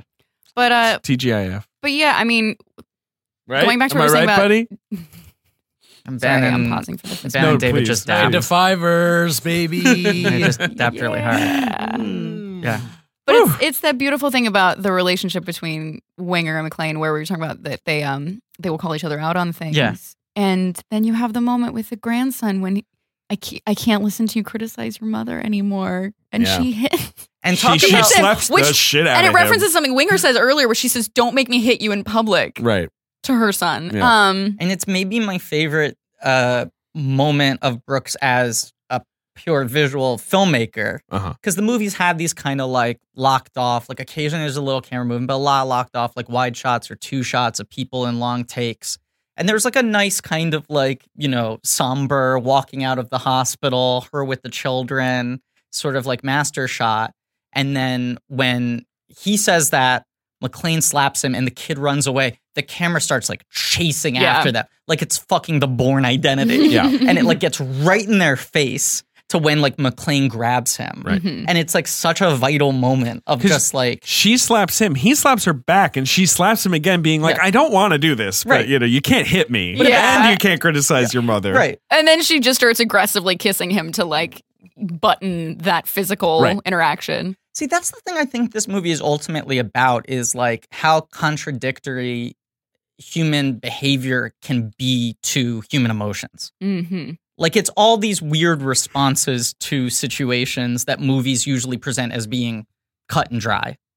Well, it's because movies are always trying to find meaning in them. And that's what makes this different is there isn't a meaning in the narrative. You're not getting to some point or learning something. Right. They don't get anywhere. I mean, yes, Shirley MacLaine grows. I don't know. It's a discussion we had whether or not Winger grows much as a character. I don't know. She has less room. She kind of starts out. Right. She's shackled or however you want to put it. She's like locked into this. I think she starts out kind of preternaturally wise and positive, and then like, she just physically ages into that being appropriate. Well, and also, but again, it's what's so appealing about her, obviously, early on is she's so world-wise, but then she's sort of stuck in zero, for a lot of the movie. Right. But it doesn't impact the tragedy her of this character who you feel like never gets to live the life that she maybe could live. Right. Except then you see her in New York. Well, that's and her interaction with those I women. want to talk about the New York section because that's where I think you really sense it's also the 80s. Right. Let's not forget. Oh, it's making a real commentary about women Brooks in the 80s. Brooks is taking out his sniper rifle. Yeah. We'll make a movie about women, but they're all going to be housewives and they're all going to be in the Midwest or the South. When we get to those coastal elite working women who don't have babies and talk about their yeast infections at lunch. Monsters. Yes.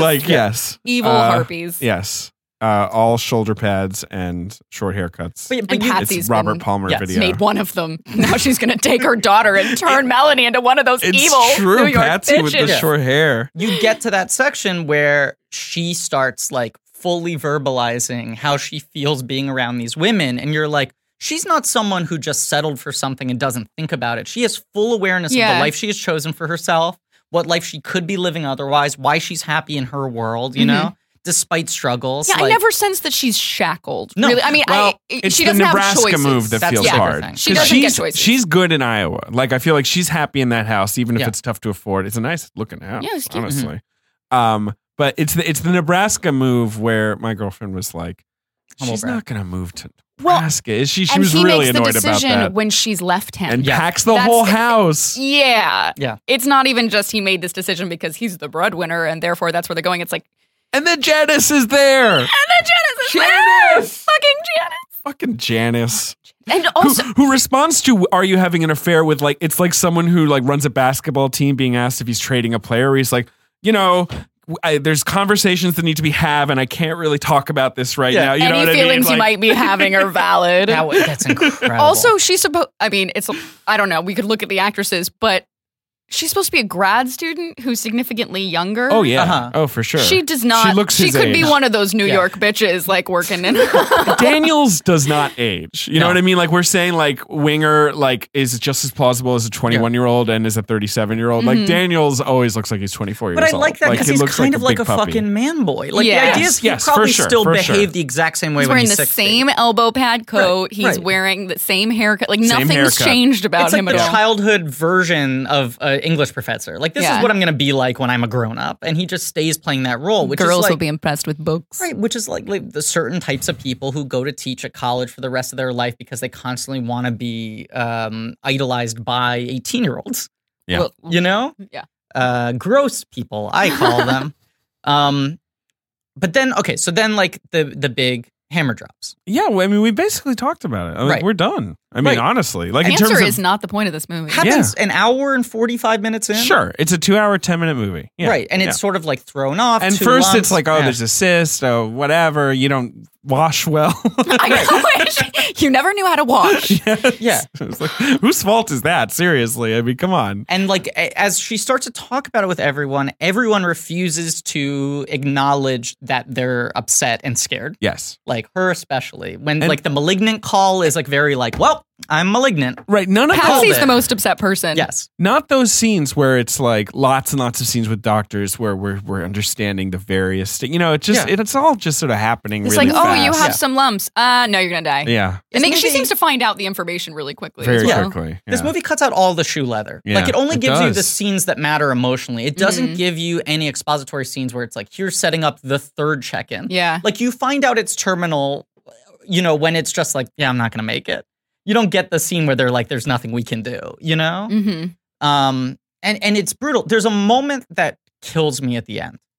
Both from, I find it weirdly the most emotionally affecting thing in the movie. And I also just think it's a stunning piece of filmmaking and acting and all around just sort of like humanist storytelling. That really shows the difference between like a sitcom what and a movie. moment? She's there. Sure.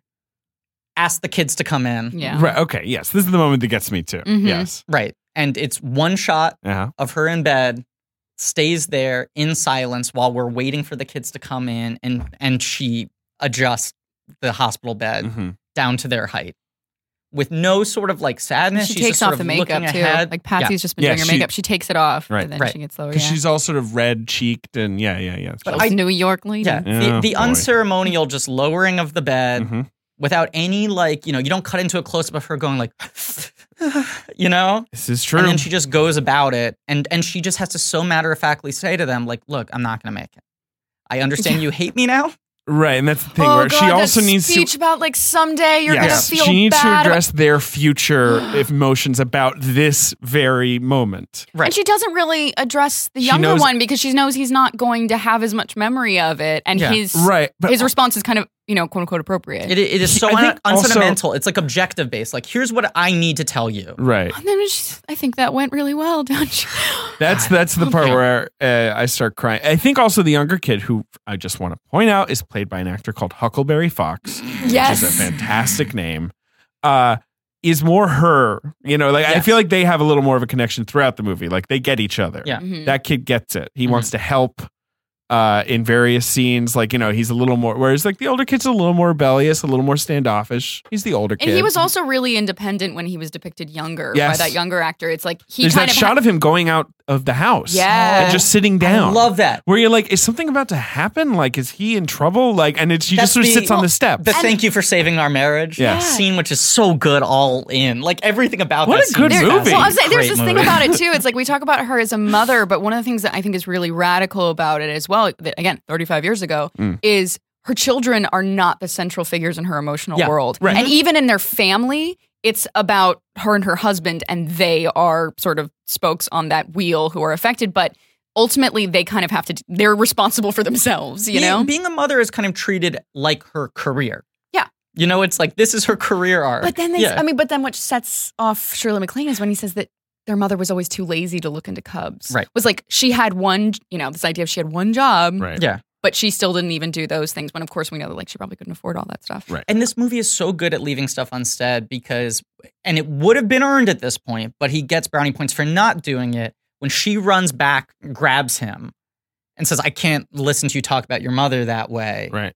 Not now. I was like, here's going to be the big Oscar speech. Sure. Where she goes like, you don't know what your mother did for you. Right. And here's a 3-page monologue. And instead, it's these characters who can't fucking verbalize themselves. They can't verbalize But all she the things does the because rest she of them. verbalizes exactly what she actually needs in that immediate moment. There's an economy which is just of language. Yeah. I cannot have you criticizing her right now. And it doesn't require a speech. Like, he's not in any position to be taught anything. She's not in any position to give a speech about it. Yeah. But she can identify her immediate emotional need, and she sets that boundary now. It's the what, not the why. Because we know the why because we've been watching the movie for 2 hours. Yeah. And God, that 2-shot of McClane and Daniels when they realize that she's gone. And McClane like is fucking losing it because she clearly thinks that she's gonna get the big Oscar scene with her daughter to totally make sense of their relationship before she dies. And also thinks that will give her the sort of like relief. And now it's just like, nope, it's just a moment. And I think Daniels there's also is a just disbelief that it actually happened. Yes. Especially because Right. not much was allocated to that in terms of the film, in terms of the scenes. Like you talk Right. about, we don't see her, descent and whatnot. Yeah. the strings aren't swelling. Yeah, It's just she looks another night. fine. She looks fine. Yeah. And Daniels is just like dumbstruck. Right. Totally dumbstruck. Yeah. Like can't even process it. Well, there's a feeling I have with that character as if he always expected her to go one way or another. Like she was going to leave him or something. You know what I mean? Like he never expected to have 30 more years with her. I also, And Shirley MacLaine did. I Not 30, but yeah. love that he never finds out about her affair. Oh, yeah. I love it. That he will just go to his grave being like, she was so much better than me, which she was. Yeah. She never would have done something like what I did to her. You know? Yeah. And she had her affair off of a suspicion, which was probably correct. I think she also had her affair off of a need. Off of an emotional 100%. need. That's the biggest thing. Right. But was able to like justify it to herself as like, Flap's probably doing this. I need this, and Flap's probably not treating me any better. Right, Yeah, 'cause she didn't she's- seem to have any qualms about it No. when they're having that No, discussion and in the she's diner. furious about the Janice thing without ever saying, like, look, I get it. I was, up to no But she good does as this well. before Yeah. the Janice thing. She Yes, that's what I'm starts the saying, affair right? before. And yet when the Janice thing rears its head, she's like, "Fuck you." Isn't there that moment in the I know. hospital, It's though? worse. Yeah. It's worse. He dragged the family Yeah, there. isn't there that moment in the hospital where he starts to bring it up and she goes like, "You're right, we shouldn't talk about our marriage right now." Right? Yeah. Yeah. Like she doesn't want to have to admit it. Yeah, maybe that's part of it. And also, it's like, what's the point at this point? I mean, Like, that's what I honestly, That's figured. the real It's like, thing, right. Like, what? Who? What's to we be don't gained? need to keep having this argument that has no solution. It would and be no a knife point, yeah. twist, right? Yeah, and then it ends with a funeral where every character is there, just quietly trying to move on with their life. Flap finally breaks down. Nicholson reaches out to the rebellious boy who he sees something in. McClane gets a 5-point comedy joke in there about Nicholson picking up the daughter. And it like ends on her just kind of like wistfully laughing. Yeah, it's Good not ending. a depressing or a depressed No, No. funeral. And just a little laugh. Cut to blue. Yeah. Credits. Right. Like, yeah. right. Blockbuster. America lines up around the block to see it a 5th time. We'll talk about the box office in Yeah. a second, but also one Best Picture. Best director, one of the best few films screenplay. we've covered that is one Best Picture. Yes. And Right. the only first film we've covered, certainly. Sure. We've covered one other Best Picture? Titanic. Titanic. Is there any others? I don't think Did so. you just call it Titanic? Yeah, the movie He Titanic. He thinks that's funny. I'm just checking. I feel like someone else called you out for that recently. Chris Gether. Yes. I think right. because everyone wants to know if it's intentional and you think it's funny. It does. It is. He does. It is, and he it does. is intentional, and he does think it's funny. yes right. and yes. That's true of almost anything Griffin does. Yeah. You're like, is that intentional? And do you think that's funny? I think yes and sometimes yes. he stumbles into things or he accidentally says things and then he commits to them. He commits. Makes the choice. Never. That's I true. can't even believe you would say that. That has never happened. As if I've ever misspoken and then doubled down to True. own it as a I've joke out of never said embarrassment. anything unintentional in my Never. life. Ever. This movie won 5 Oscars. Right? Picture, director, screenplay, actress. And supporting act. Oh, and supporting actor. It's right. good. Yeah, It's a good movie. I'd say Big it's fan, huh? It's about as good as it gets. Yeah. This movie is about How do you know? as good as it gets. I heard that on the broadcast news. Spanglish. Anytime. Oh God. Ben, you like it? Had you seen it before? No. I kind of love movies set in the 70s. Mhm. I think I was born in the wrong era. Yeah, I think that's probably true. We got to make a A Ben mediocre Hosley. white guy who likes to drink too much and smoke pot. Like, I belong It's as a accurate. burnout dude in the 70s. Yeah. Also, like the best films were made in the 70s. So Yes. the second best films Good are set movies. in the 70s. Right. So we were saying made this. and Yeah. or set. We were saying this before we start recording, but how this movie makes both of us angry that they don't make movies like this Yeah. anymore. For sure.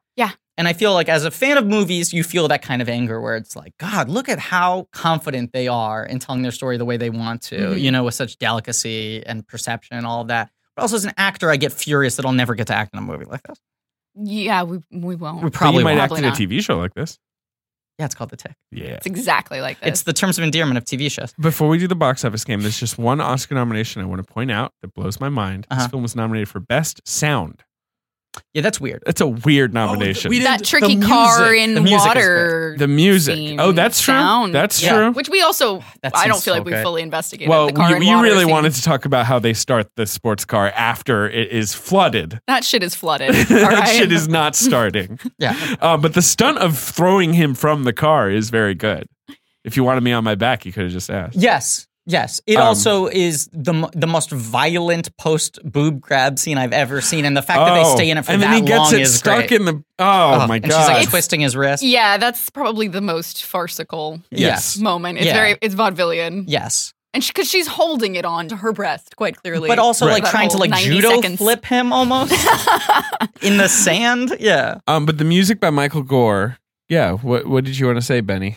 It rules. Sometimes it was a little. Yeah, it grates sometimes. Yeah, sometimes in my opinion. it's well executed. Other times you're like, what is this? He's the Fame guy. Yes. He was known for Fame before this. He did like Okay. the songs All from the songs for Fame. Fame. Right. I like that the score like sounds kind of like a jaunty like opening sitcom theme, and then gets into this like very sad. That's the thing I don't section. like it because It's a little it does what the sitcom-y. movie doesn't do, Right. which is Sure. that it tries to tell you what to feel. That was and my the problem. film, like the film, never does that. Sometimes the direction it- doesn't do it. It comes up a little loud where you're like, Yeah. we're fine. We're in the scene. I Don't just worry think it's about a it. banger. Like when I go to the club, I ask them to put on Terms of Endearment. Do that needle drop, you know? So we're going Na to, na na na. can we play the box office game? Yeah. I think there's one other important thing we have to talk about. Yeah. That this movie weirdly has its sequel. That It does have a sequel. doesn't exist and no one talks about it. Called The Evening Star, am I correct? Correct. Yeah. Which I have not seen. Not directed by James L. Brooks, not Nope. written by James L. Brooks. But Shirley MacLaine's in it, and guess who else is in it? Jack Nicholson. Jack Nicholson showed up for this Insane. in 1996. Now, I don't think he. 96? I don't think he does. 96. I think he's probably in like one scene or something. I heard it's an extended cameo. Sure. Is it the scene where he sleeps with the granddaughter? Boy. Because she is the other character, I think right? Juliette Lewis plays the granddaughter. Juliette Is that Lewis. possible? Juliette Yeah. Lewis. Bill Paxton is in it, which is I'm all for. Yeah. Any Sure. Texan drama, like I want Bill Paxton. Miranda Richardson. Nice. Like it's a perfectly good cast. And what's her name weirdly got a Golden Globe nomination for that movie. What's her name? Who's the other person in the cast? Julia Lewis? Shirley Miranda Jones? Richardson? No, not Shirley Jones. I'm going to find out for you in From one the Partridge second. Family. What's the name of the person? Marion Ross. From Happy Days. Happy Days. Yes, of course. Yes. Yes. She's Mrs. in Gilmore C Girls too. Yeah. got nominated for Best Supporting Actress for that movie, Mhm. which came out and bombed really fucking hard. It did. It did get a Society of Texas Film Critic Award nomination for Shirley MacLaine. A Lone Star? Exactly. I want to watch it now. I really do. Why? I kind of do too. It's similar length. It's Mhm. 130 minutes. It was directed by someone called Robert Harling, who is the guy who had written Steel Magnolias. Right. But he had never directed a movie. Mhm. He also wrote The First Wives Club and Soap Interesting. Dish. So he was, he had his lane. Lady movies. Yeah. Can we talk about the other secret sauce of this movie? Yeah. Because there's a figure, if you go deep on 70s and 80s cinema, who keeps on popping up in the right places. Richard Marx? Polly Platt. Oh, yeah. Polly Platt. Polly The Platt, caster. who was married to Peter Bogdanovich when he made good movies. And when he left her for Sybil Shepherd, he started making bad movies. Wow. And she was there for many big American filmmakers' first films as a production designer, eventually became a producer and became a big partner at Gracie Films, James L. Brooks' company, but was there for this, Say Anything, Yep. Bottle Rocket, was kind of this like quiet hand to a lot of those people. She was always out of the spotlight.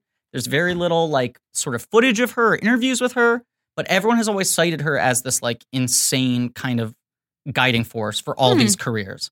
And then they all kind of moved past her and then very often would not reach the same heights they did when she was with them. I'm so shocked by that narrative. Right? That's so surprising to me in every way. Polly Platt's a really fucking interesting figure. I hope someone writes a whole Val's being fucking book about at some I point.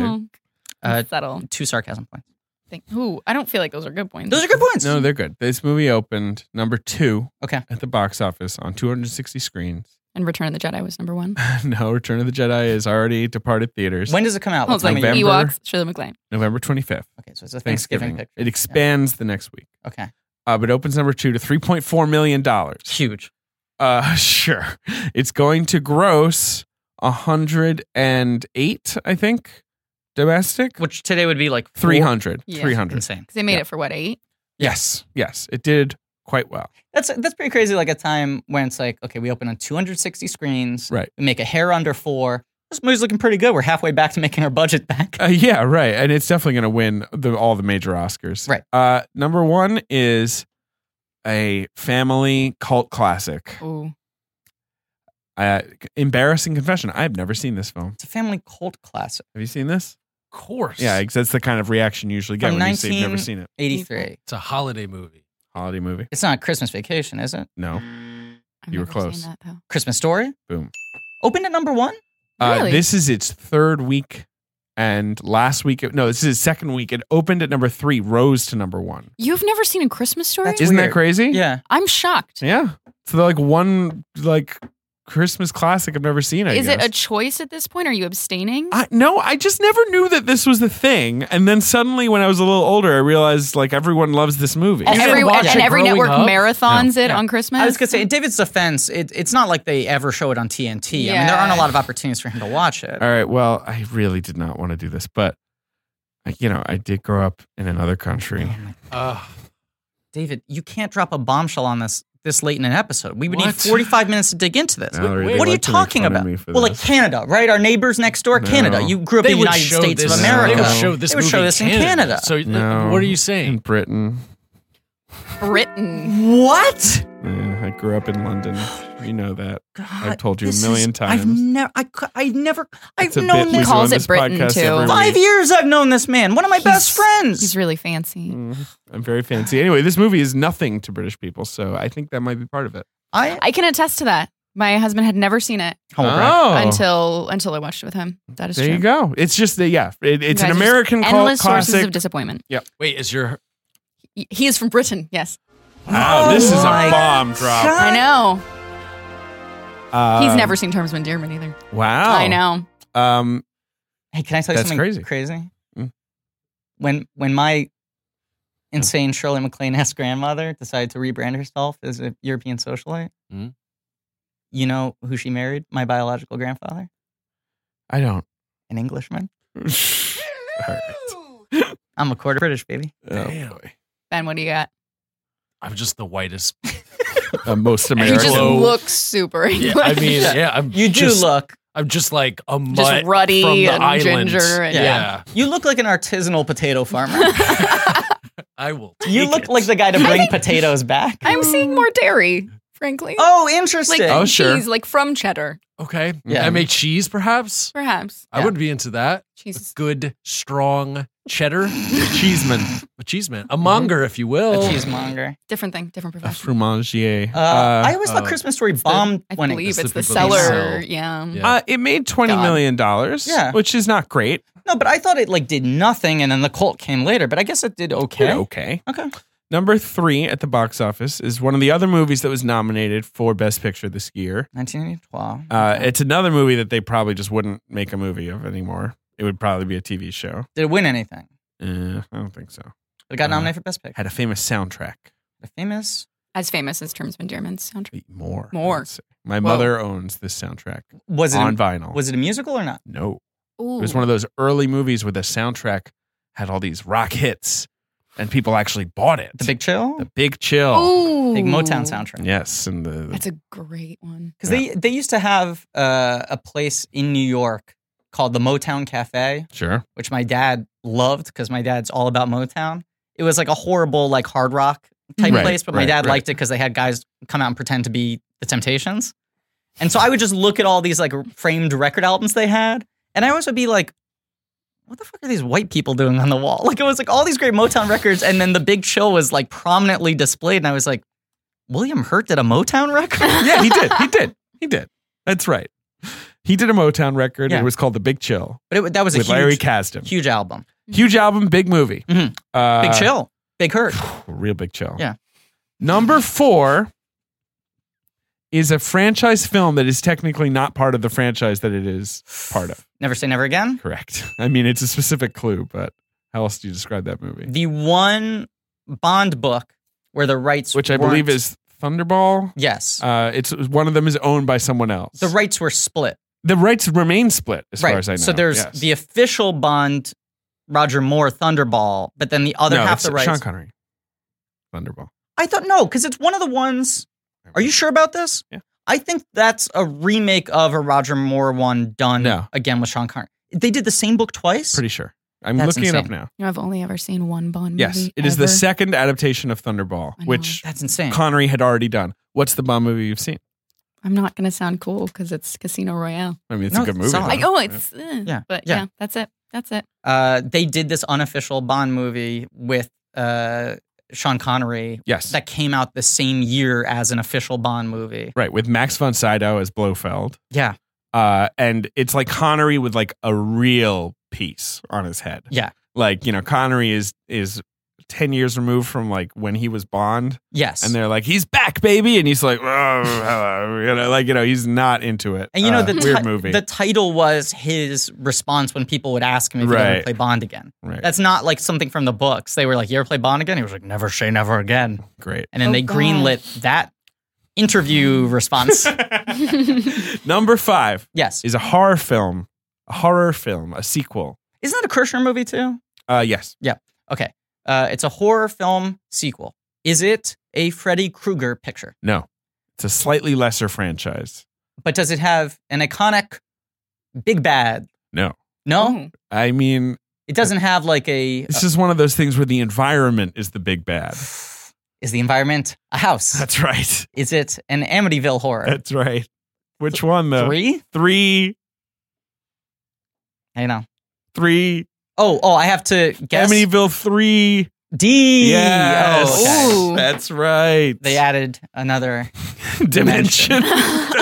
I've never seen that one, but I remember the poster is like a weird monster claw is coming out of the house, which is weird. Haven't they made like 10 of those? They've made a lot. I've seen the first one. Yeah. I don't think I've seen any of them. Right. Isn't the Conjuring essentially the same story but done realistically? Correct. But there was wasn't there another Amityville basically like the same year as Conjuring? I'm thinking of it wasn't called Amityville. Well, they did remake it like with Ryan Reynolds right. like 10 years ago or so. And there's a Jennifer Jason Leigh one that went straight to Google this year or last year rather. It's gonna kill me. Yes, it's I one know of what those you're talking things about. where you know what I'm talking about? I do. There's so many like haunted house movies. It's a guy from The Office or from Office Space whose name I can't remember. Ron Livingston. Ron Livingston. That actually is Ron very Livingston familiar. is in The Conjuring, right? Is he in The Conjuring? Maybe Conjuring's you're the Lily Taylor Ron Livingston one. Maybe it's a different Ron Livingston. Lily Taylor Ron Livingston joint. One of those vehicles. Yeah. No, but that's one of those stories where like it's vague enough where it's like some people lived in the house and they said it was spooky that like 20 different movies have gone like, well, it's based on a true story. But The Conjuring is not one of the ones with the Vera Farmiga. It's both. No, it is. Oh, it is. They're the investigators. Lily And Taylor Patrick and Ron Wilson Livingston are the hauntees. Yes. Maybe I separated them as two different horror movies in my mind. That's the appeal of the Conjuring because how films. can you get you two have movies. Yeah. both Ron Livingston and Vera Farmiga. Yeah. The in Conjuring one film. It's also a franchise that gives you spooks and gives you a good marriage. And also That's the what I like Annabelle is a spin-off, right? Right. Yes. But the real Annabelle's a Raggedy Ann doll. Right. We've talked about this Not a doll that extensively. looks spooky. Some of the other movies in the top 10 all include The Smurfs and the Magic Flute. Oh, yes. All the Right Moves, in which you see Tom Cruise's penis. PP. You get a peek of the peen in that movie. It's actually not a bad movie. actually not a bad dick either. Sure. The Right Stuff, which is a great movie. This is another thing. He likes to talk about. I think there should be more penises in film. I'm looking for equality. But then he And I won't think we say have that to he's even it out. I will completely support that Right? statement. That there do need to be more penises. Yeah, in get a couple dangs.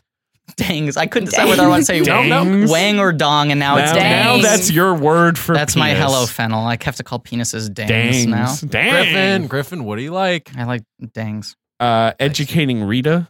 That's right.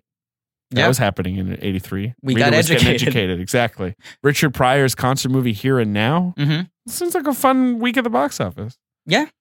You know what's represented there? What? A variety of different types of film.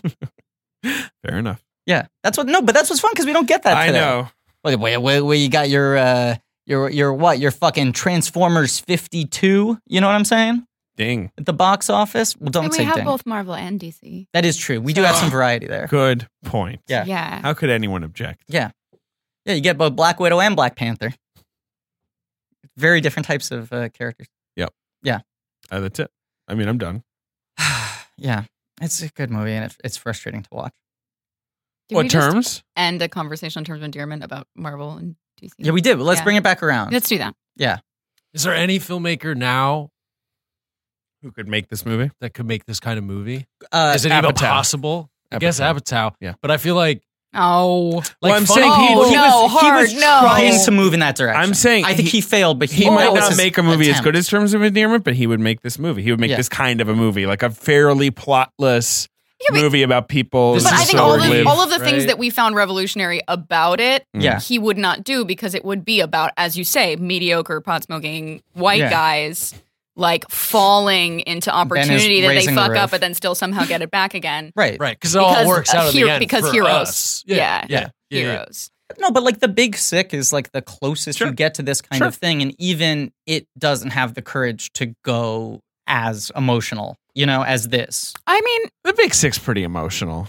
I mean, she's sick. Yeah, and it's a big sick. I'll be topical and say like Lady Bird has qualities. Right. I agree. But that's an indie movie. But yes, absolutely. Okay, sure. Right, But right. like, Yes. but in the senses that we discussed, like As she is The Big has Sick. sexual experiences with various people, and it's not It's not what the movie's about. It's not what the movie's about. There's not repercussions It's that are consistently funny without being jokey. and it's Right. Has also emotional like weight. yeah, and it also sort of explores this kind of like imperfect dynamic between her and her mother and And it's whatnot. weird. And how we're still Absolutely. drawn to the people that we are desperate to get away from. Yes. Yeah. It is weird to me that when morons discount or write off Lady Bird, they're like, yeah, but it's like Slice, it's just about a girl in high school. Right. And I feel like to some stupid degree, Pointless. yeah, yep. Thanks. To some stupid degree, Terms of Endearment needed like the big bad of cancer in the last 15 minutes in order to be like, oh, well, that's like a It's legitimate a serious movie. to blah, blah, validate blah. its presence. Because that's Yeah. the thing. This movie won the Oscar, but it also won like every critics award. Yeah. Like it was a Populace universally favorite, approved. a critic's favorite. Yes. Like everyone was down with it. And I think if it had just been a well-observed mother and daughter relationship through the Ages movie, Yeah. they might have been like, yeah, I mean, it's well written, but come on, it's not like it's a screenplay winner, not Right. a picture winner. right. Which is what Lady Bird is probably going to be pigeonholed as. But these films, yeah, they don't get made at the studio level. And Apatow was Except someone for who Apatow. seemed like he was trying to do it, but he hasn't made a fucking talkie in a couple years. Well, he made Trainwreck. That was his last one. Couple years. Yeah. And he was said, that 14? Yeah. Yeah. He said he has a hard time getting films made now. I believe it. Like, that's why he's been doing more TV. Yeah. And then the films he's been producing have been indies because even Right. at the studio level, he's like, I don't think I could get Bridesmaids greenlit today. That's pretty weird considering that he made Trainwreck, which is not a particularly good movie. Made a ton of money. But it was a huge hit. Yeah. So that's weird. Like, he's been working less on his own films and Yeah, pushing. he's been doing a lot of like, all right, what about you? What's your story? but the Let's people make he's your mentoring, thing. he's like, let's go to HBO rather than let's go to Universal. Yeah. It's kind of dispiriting. It's also just stupid. It's just bad business. Like a movie like Lady Bird, that's like an incredibly profitable movie. Yeah. Fuck. What's the? He's a British, comedy British? actor director, Richard. Ayoade? Yeah. Yeah. Did you Oh, see the Ayoade. movie about a coming of age? Submarine. Yeah, I love Submarine. that. That is so good, and that That's a great kind of movie. is in this vein a little bit. Yes. You Have know, you seen that movie? I haven't. No. Great That movie. movie is It's wonderful. outstanding. I feel like that's one of those ones that always goes by on Netflix, you know? Yeah. Definitely worth watching. There, Good movie. there are people making films but like that was this funded with in- like British right, government in money. other countries Yeah. and other right. Yeah. And even like I wish fucking Lady Bird was a movie that made $150 million. It You made know? a lot of money. Yeah. It did, and I'm not discounting its success. Yeah. But it would be nice if a movie like that wasn't pigeonholed as like, oh, that's a good for an indie, and was allowed to play like at the same level as Right. when dramas used to fucking make the same amount of money as like action movies. I miss it. I'm a baby. Oh, boy. Anyway, Sucks. Lady That's Bird why did we very do well. television. I know, that's why we do television. Speaking of The Stories Tick, are. season 1B, It's already happened. get ready. The last time you're going to see me not be swole. Fair enough. Do you need a trainer? Yeah. You want to get thick? Do you want to smoke cigarettes? Yeah. And do push-ups, and I'll yell at you. Yeah, that sounds like a good plan. That is how that's how you lose weight. Val, do you have anything else in the can? Mad Men. Well, I don't know when it's being released yet. I just worked on a film, very independent film as well, called Inherit the Viper. Okay. In Alabama. That's very good, really good cast. About the sort of opioid epidemic. Hey. Sure. Yeah, stuff.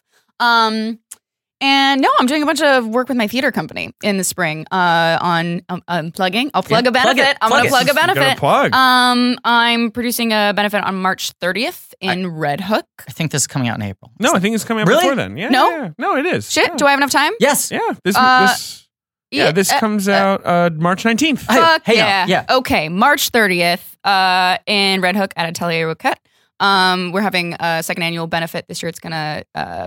It's going to go to the Time's Up Legal Defense Fund, and it's going to be diverse artists from all over New York. It's a big concert event. It's also going to be storytellers, poets, speakers, whatnot, stuff like that. Everyone go. So I will go. Go and have a beautiful, healing, raging evening, and just we'll raise money for Time's Up. And if I can get sappy for a second, Here we go. I've said this to you a lot, and you always brush it off and tell me not to say this. He's going to get weird now. I'm going to get weird. God. I would not have gotten cast if it weren't for you. Wow. You were the first person cast on the I said tick. his lines from behind him. Because she was feeding them to me Johnny Depp style through an earpiece. Yeah. Val was the first person cast on the tick because you are in pilot season a very hot commodity. Okay. No, and you auditioned early, and they want to cast the tick first, and then Arthur, and then Dot. I was almost the tick. I was so close. Right, because they want to just put a pin in you. They want to call dibs. Fucking Peter. So Because he's British. when I was in contention, and certain higher ups were worried to hire someone who was as negative famous as I am. Well, it's just the poison of anti-renewal. Sure. Yeah. Yes. They knew what comes with Griffin Newman. Right. The final thing to sort of sell them on me being able to do the show, because there wasn't a tick yet, was to do the Dot and Arthur scenes with the two of us together. And you are a New York person, as I am. You agreed to fly out to LA in order to read with me. And in between the takes when we were filming, we started comparing notes on how pale we are. That's why we were cast together. And they sent that to the network and said, look how much they already seem like siblings. Aww. They're so pasty. But also, I think genuinely, I did a better job in that audition I'd ever done before, because Val is the absolute easiest person in the world to act with. Well, that's very She nice. has that insane Deborah Winger thing. I will say it. Shut up. Where everything she coke. does is right. She's got that Deborah Winger thing where she's constantly trying to kick a cigar. That's forever going to be the Deborah Winger thing. You just do coke constantly for good. until filming starts, and then you're like, all right, we're quitting. She also shoves you right before the shot starts. Of right course. Before they call action, she shoves you. I do hit you too hard sometimes. You hit me very hard. We've gotten into fights over. No, the fight was me saying it's fine, please let her keep hitting me. That makes it sound weird now. But do you remember, like, on set, they'd be like, you're punching too hard, and we had to be like, no, this is how, like, siblings, like, fight. Well, there was a lot of discussion There about were a lot of discussions about a lot of Dot things. getting to be angry. Yes. Yeah. But you make acting very easy because you, like, literally have never had a false moment. It's insane watching you, like, take after take after take. Even if you try wildly different things, they're always spot on. Well, that's very You're nice. Crazy good. I appreciate that because it's really a struggle to work with you. Yeah, it is very difficult. Also. I hear that. That's the main compliment I can give, is that Val makes it look like I can kind of act. It's honestly, I think it's the fact that you just inherently as a human, and it's not true. Now I know it's not fucking true, Yeah. but you have this ability to convince everyone around you that you need to be protected, Yeah. and so everyone therefore protects you, and That is a very canny obseration. But about he doesn't Griffin fucking need Newman. it. He's fine. He's fine. This is Constantly cuts it with that. orchestrated. Yes. She says that during interviews. Good. People shouldn't Like, feel he's bad fine. for I'm him. gonna hit him harder. He can Right, take Don't it. Yeah. be fooled. Yeah, but you're the best actor I've ever Thank worked you. with. That's You're Wow. incredible. Yeah, Thank truly. you very much. And the greatest podcast guest in the history of podcasting. That's right. Yeah. Take that. Take Wow. that, Gallagher on WTF. Oh boy. Where are you going? Shots fired. Yep. And look, what an incredible start to a filmography. What an incredible start to a miniseries. Yep. Clearly, I can't wait to hear the As Good as It Gets episode. it's mostly about Star Wars. It's a wild episode. lot of tangents We'll in tease that one. Oh, A lot of Star Wars talking are as good as it gets. That might episode. improve it though. Kind of. You know what? As Good as It Gets needed. It needed a little more Star Wars. Yeah. Yeah. As good as it gets, or as I would call it, just good enough. You I like it more than you. do. I like it. I think I'm with you. We haven't Yeah. discussed it, Yeah. but I think I'm with you. I on make that. my case on that episode, probably. I can't remember. Mostly we talk about Star Wars. Make more of a case for General Radis. Yeah, exactly. R.I.P. Yeah. Thank you very much for listening. Please Space remember to rate, review, subscribe. Thanks to Andrew Guda for our social media, Joe Bone and Pat Reynolds for artwork, Liam Montgomery for our theme song. March Madness, boy, things are burning up. Whew. Of course, this week we all know that. And gee golly whiz, what about? All right. I'm not doing that. And let's talk about the ding of this filmmaker. Dang, you already messed it up. Now you can say ding or dang. God damn it. Now, what if I call them ding dangs? Sure. Okay. Great. Go to Reddit, the Blanky subreddit, blankies.reddit.com for some real nerdy shit. Ben, do you have something to say? Stay tuned for some burger reports. Oh, yeah. We're going to start throwing them at the end of episodes. Yeah, we've been doing it. So you'll hear them there. But just know so you don't delete the file before you get to that nice, juicy burger report. I did, baby. Oh, Val, what? Val, you've worked with some big people. Yeah. You're a mover and shaker within the film industry. Oh, yeah. Yeah. We like to collect reports of people who have seen a famo. This is true. A famous person. A famous person. Yes, Eat like you. A burger. Have you ever, at a party, on set, seen a famo eat a burger? Could be turkey. Could be lamb. Could be cheese. Ooh. Could be Sanchez. God damn it. Sliders included. I was going to say, I know Slider, but it was not... like there are more famous people. I'm racking my brain for memories of Kevin Bacon eating burgers. Well, so my question about I thought you might bring up Kevin Bacon, and I wanted to know if David's favorite actor, my favorite actor, his if there was literal bacon number on the one burger. I've never seen him eat a burger. He's a very fit man. Sure, he is. He's a trim. very trim, yes, fit man. But I did see James Purefoy eat sure. sliders. Sure. Does that okay. count? Of course. Yeah. Yeah. Most famous people bring their own food to things. Question. It's usually lentils. Is he a 1 bite or a 2 bite guy? Oh, good point. Does the slider? I mean, one bite is British, impressive. all right. Yeah. He's not an animal. He eats it with like a knife and fork, probably. Yeah. I'm a 1 bite guy. No, it's a 2 bite, but somehow there's never any condiment on his fingers or his face. You know? That's the Purefoy magic. I went to a party the other night where I ate a slider that had so much grease on it. Then I ordered a gin and tonic, and I used the ice from the gin and tonic to wash my hands because the line from the bathroom was too long. Great. And then someone came up to me and was like, "Hi, I'm the president of the network," and I had to act like I was an adult. See? You see how he's orchestrating this performance, this making persona everyone think of they gotta worry about me. Valerie, I'm very aware of Griffin's whole persona. He's never even seen an ice cube, let alone washed with one. He grew up in Manhattan. I know. He's a fancy boy. Downtown Griffey Nooms. Yes. Anyway, so your report is I have seen James Purefoy eat a slider. I do know that one can put bacon on a burger, but I don't know if you can put a burger in a bacon. Yes. Okay. Sure. Yeah. I can't. That's that. Well. And as always, watch out for those ding-dongs, baby. Ding-dangs! You did it wrong again. Idiot. Thank you for calling the Burger Report hotline. 802-8-BURGER. Please leave a message with your famo, type of burger, and location, and we will try to put it on the podcast if we can. That's 802-8-BURGER. Hi, this is Travis from Knoxville, Tennessee. Right before Death Proof came out, Quentin Tarantino came into a restaurant that I worked at, Cafe 4, in downtown Knoxville, which apparently Quentin Tarantino went to high school in Knoxville. That's why he puts a bunch of like Tennessee or Knoxville shit in all his movies. He was apparently like there filming some footage for where the girls pick up the car, and he came into our restaurant. We used to do a burger special on Mondays for a $6 burger, like a classic burger with like a nice cheddar cheese, like thick ground mustard. And he was there, and it was really cool. That's it. When I was in Austin, Texas, I was an editorial intern for one Terrence Malick and his production companies.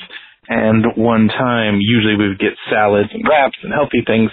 One time, we got P. Terry's, which is a local Austin burger chain. And yes, I saw Terrence Malick eat a cheeseburger. I cannot confirm if there was any wind blowing or ethereal monologues, but sure ate that burger like a champ, so that's my thing. Burger Report. this has nothing to do with anything, but I just felt the need to tell you and for the world to know that Terrence Malick loves Die Antwoord. The band, the band that was in Chappie, loves them. Seriously. Like one of his favorite bands. And it's so cool. And I want everyone to know that. So, and yes, he does in fact really, really love Zoolander. So both those things are true. All right. That's all. Just wanted to share. Good luck.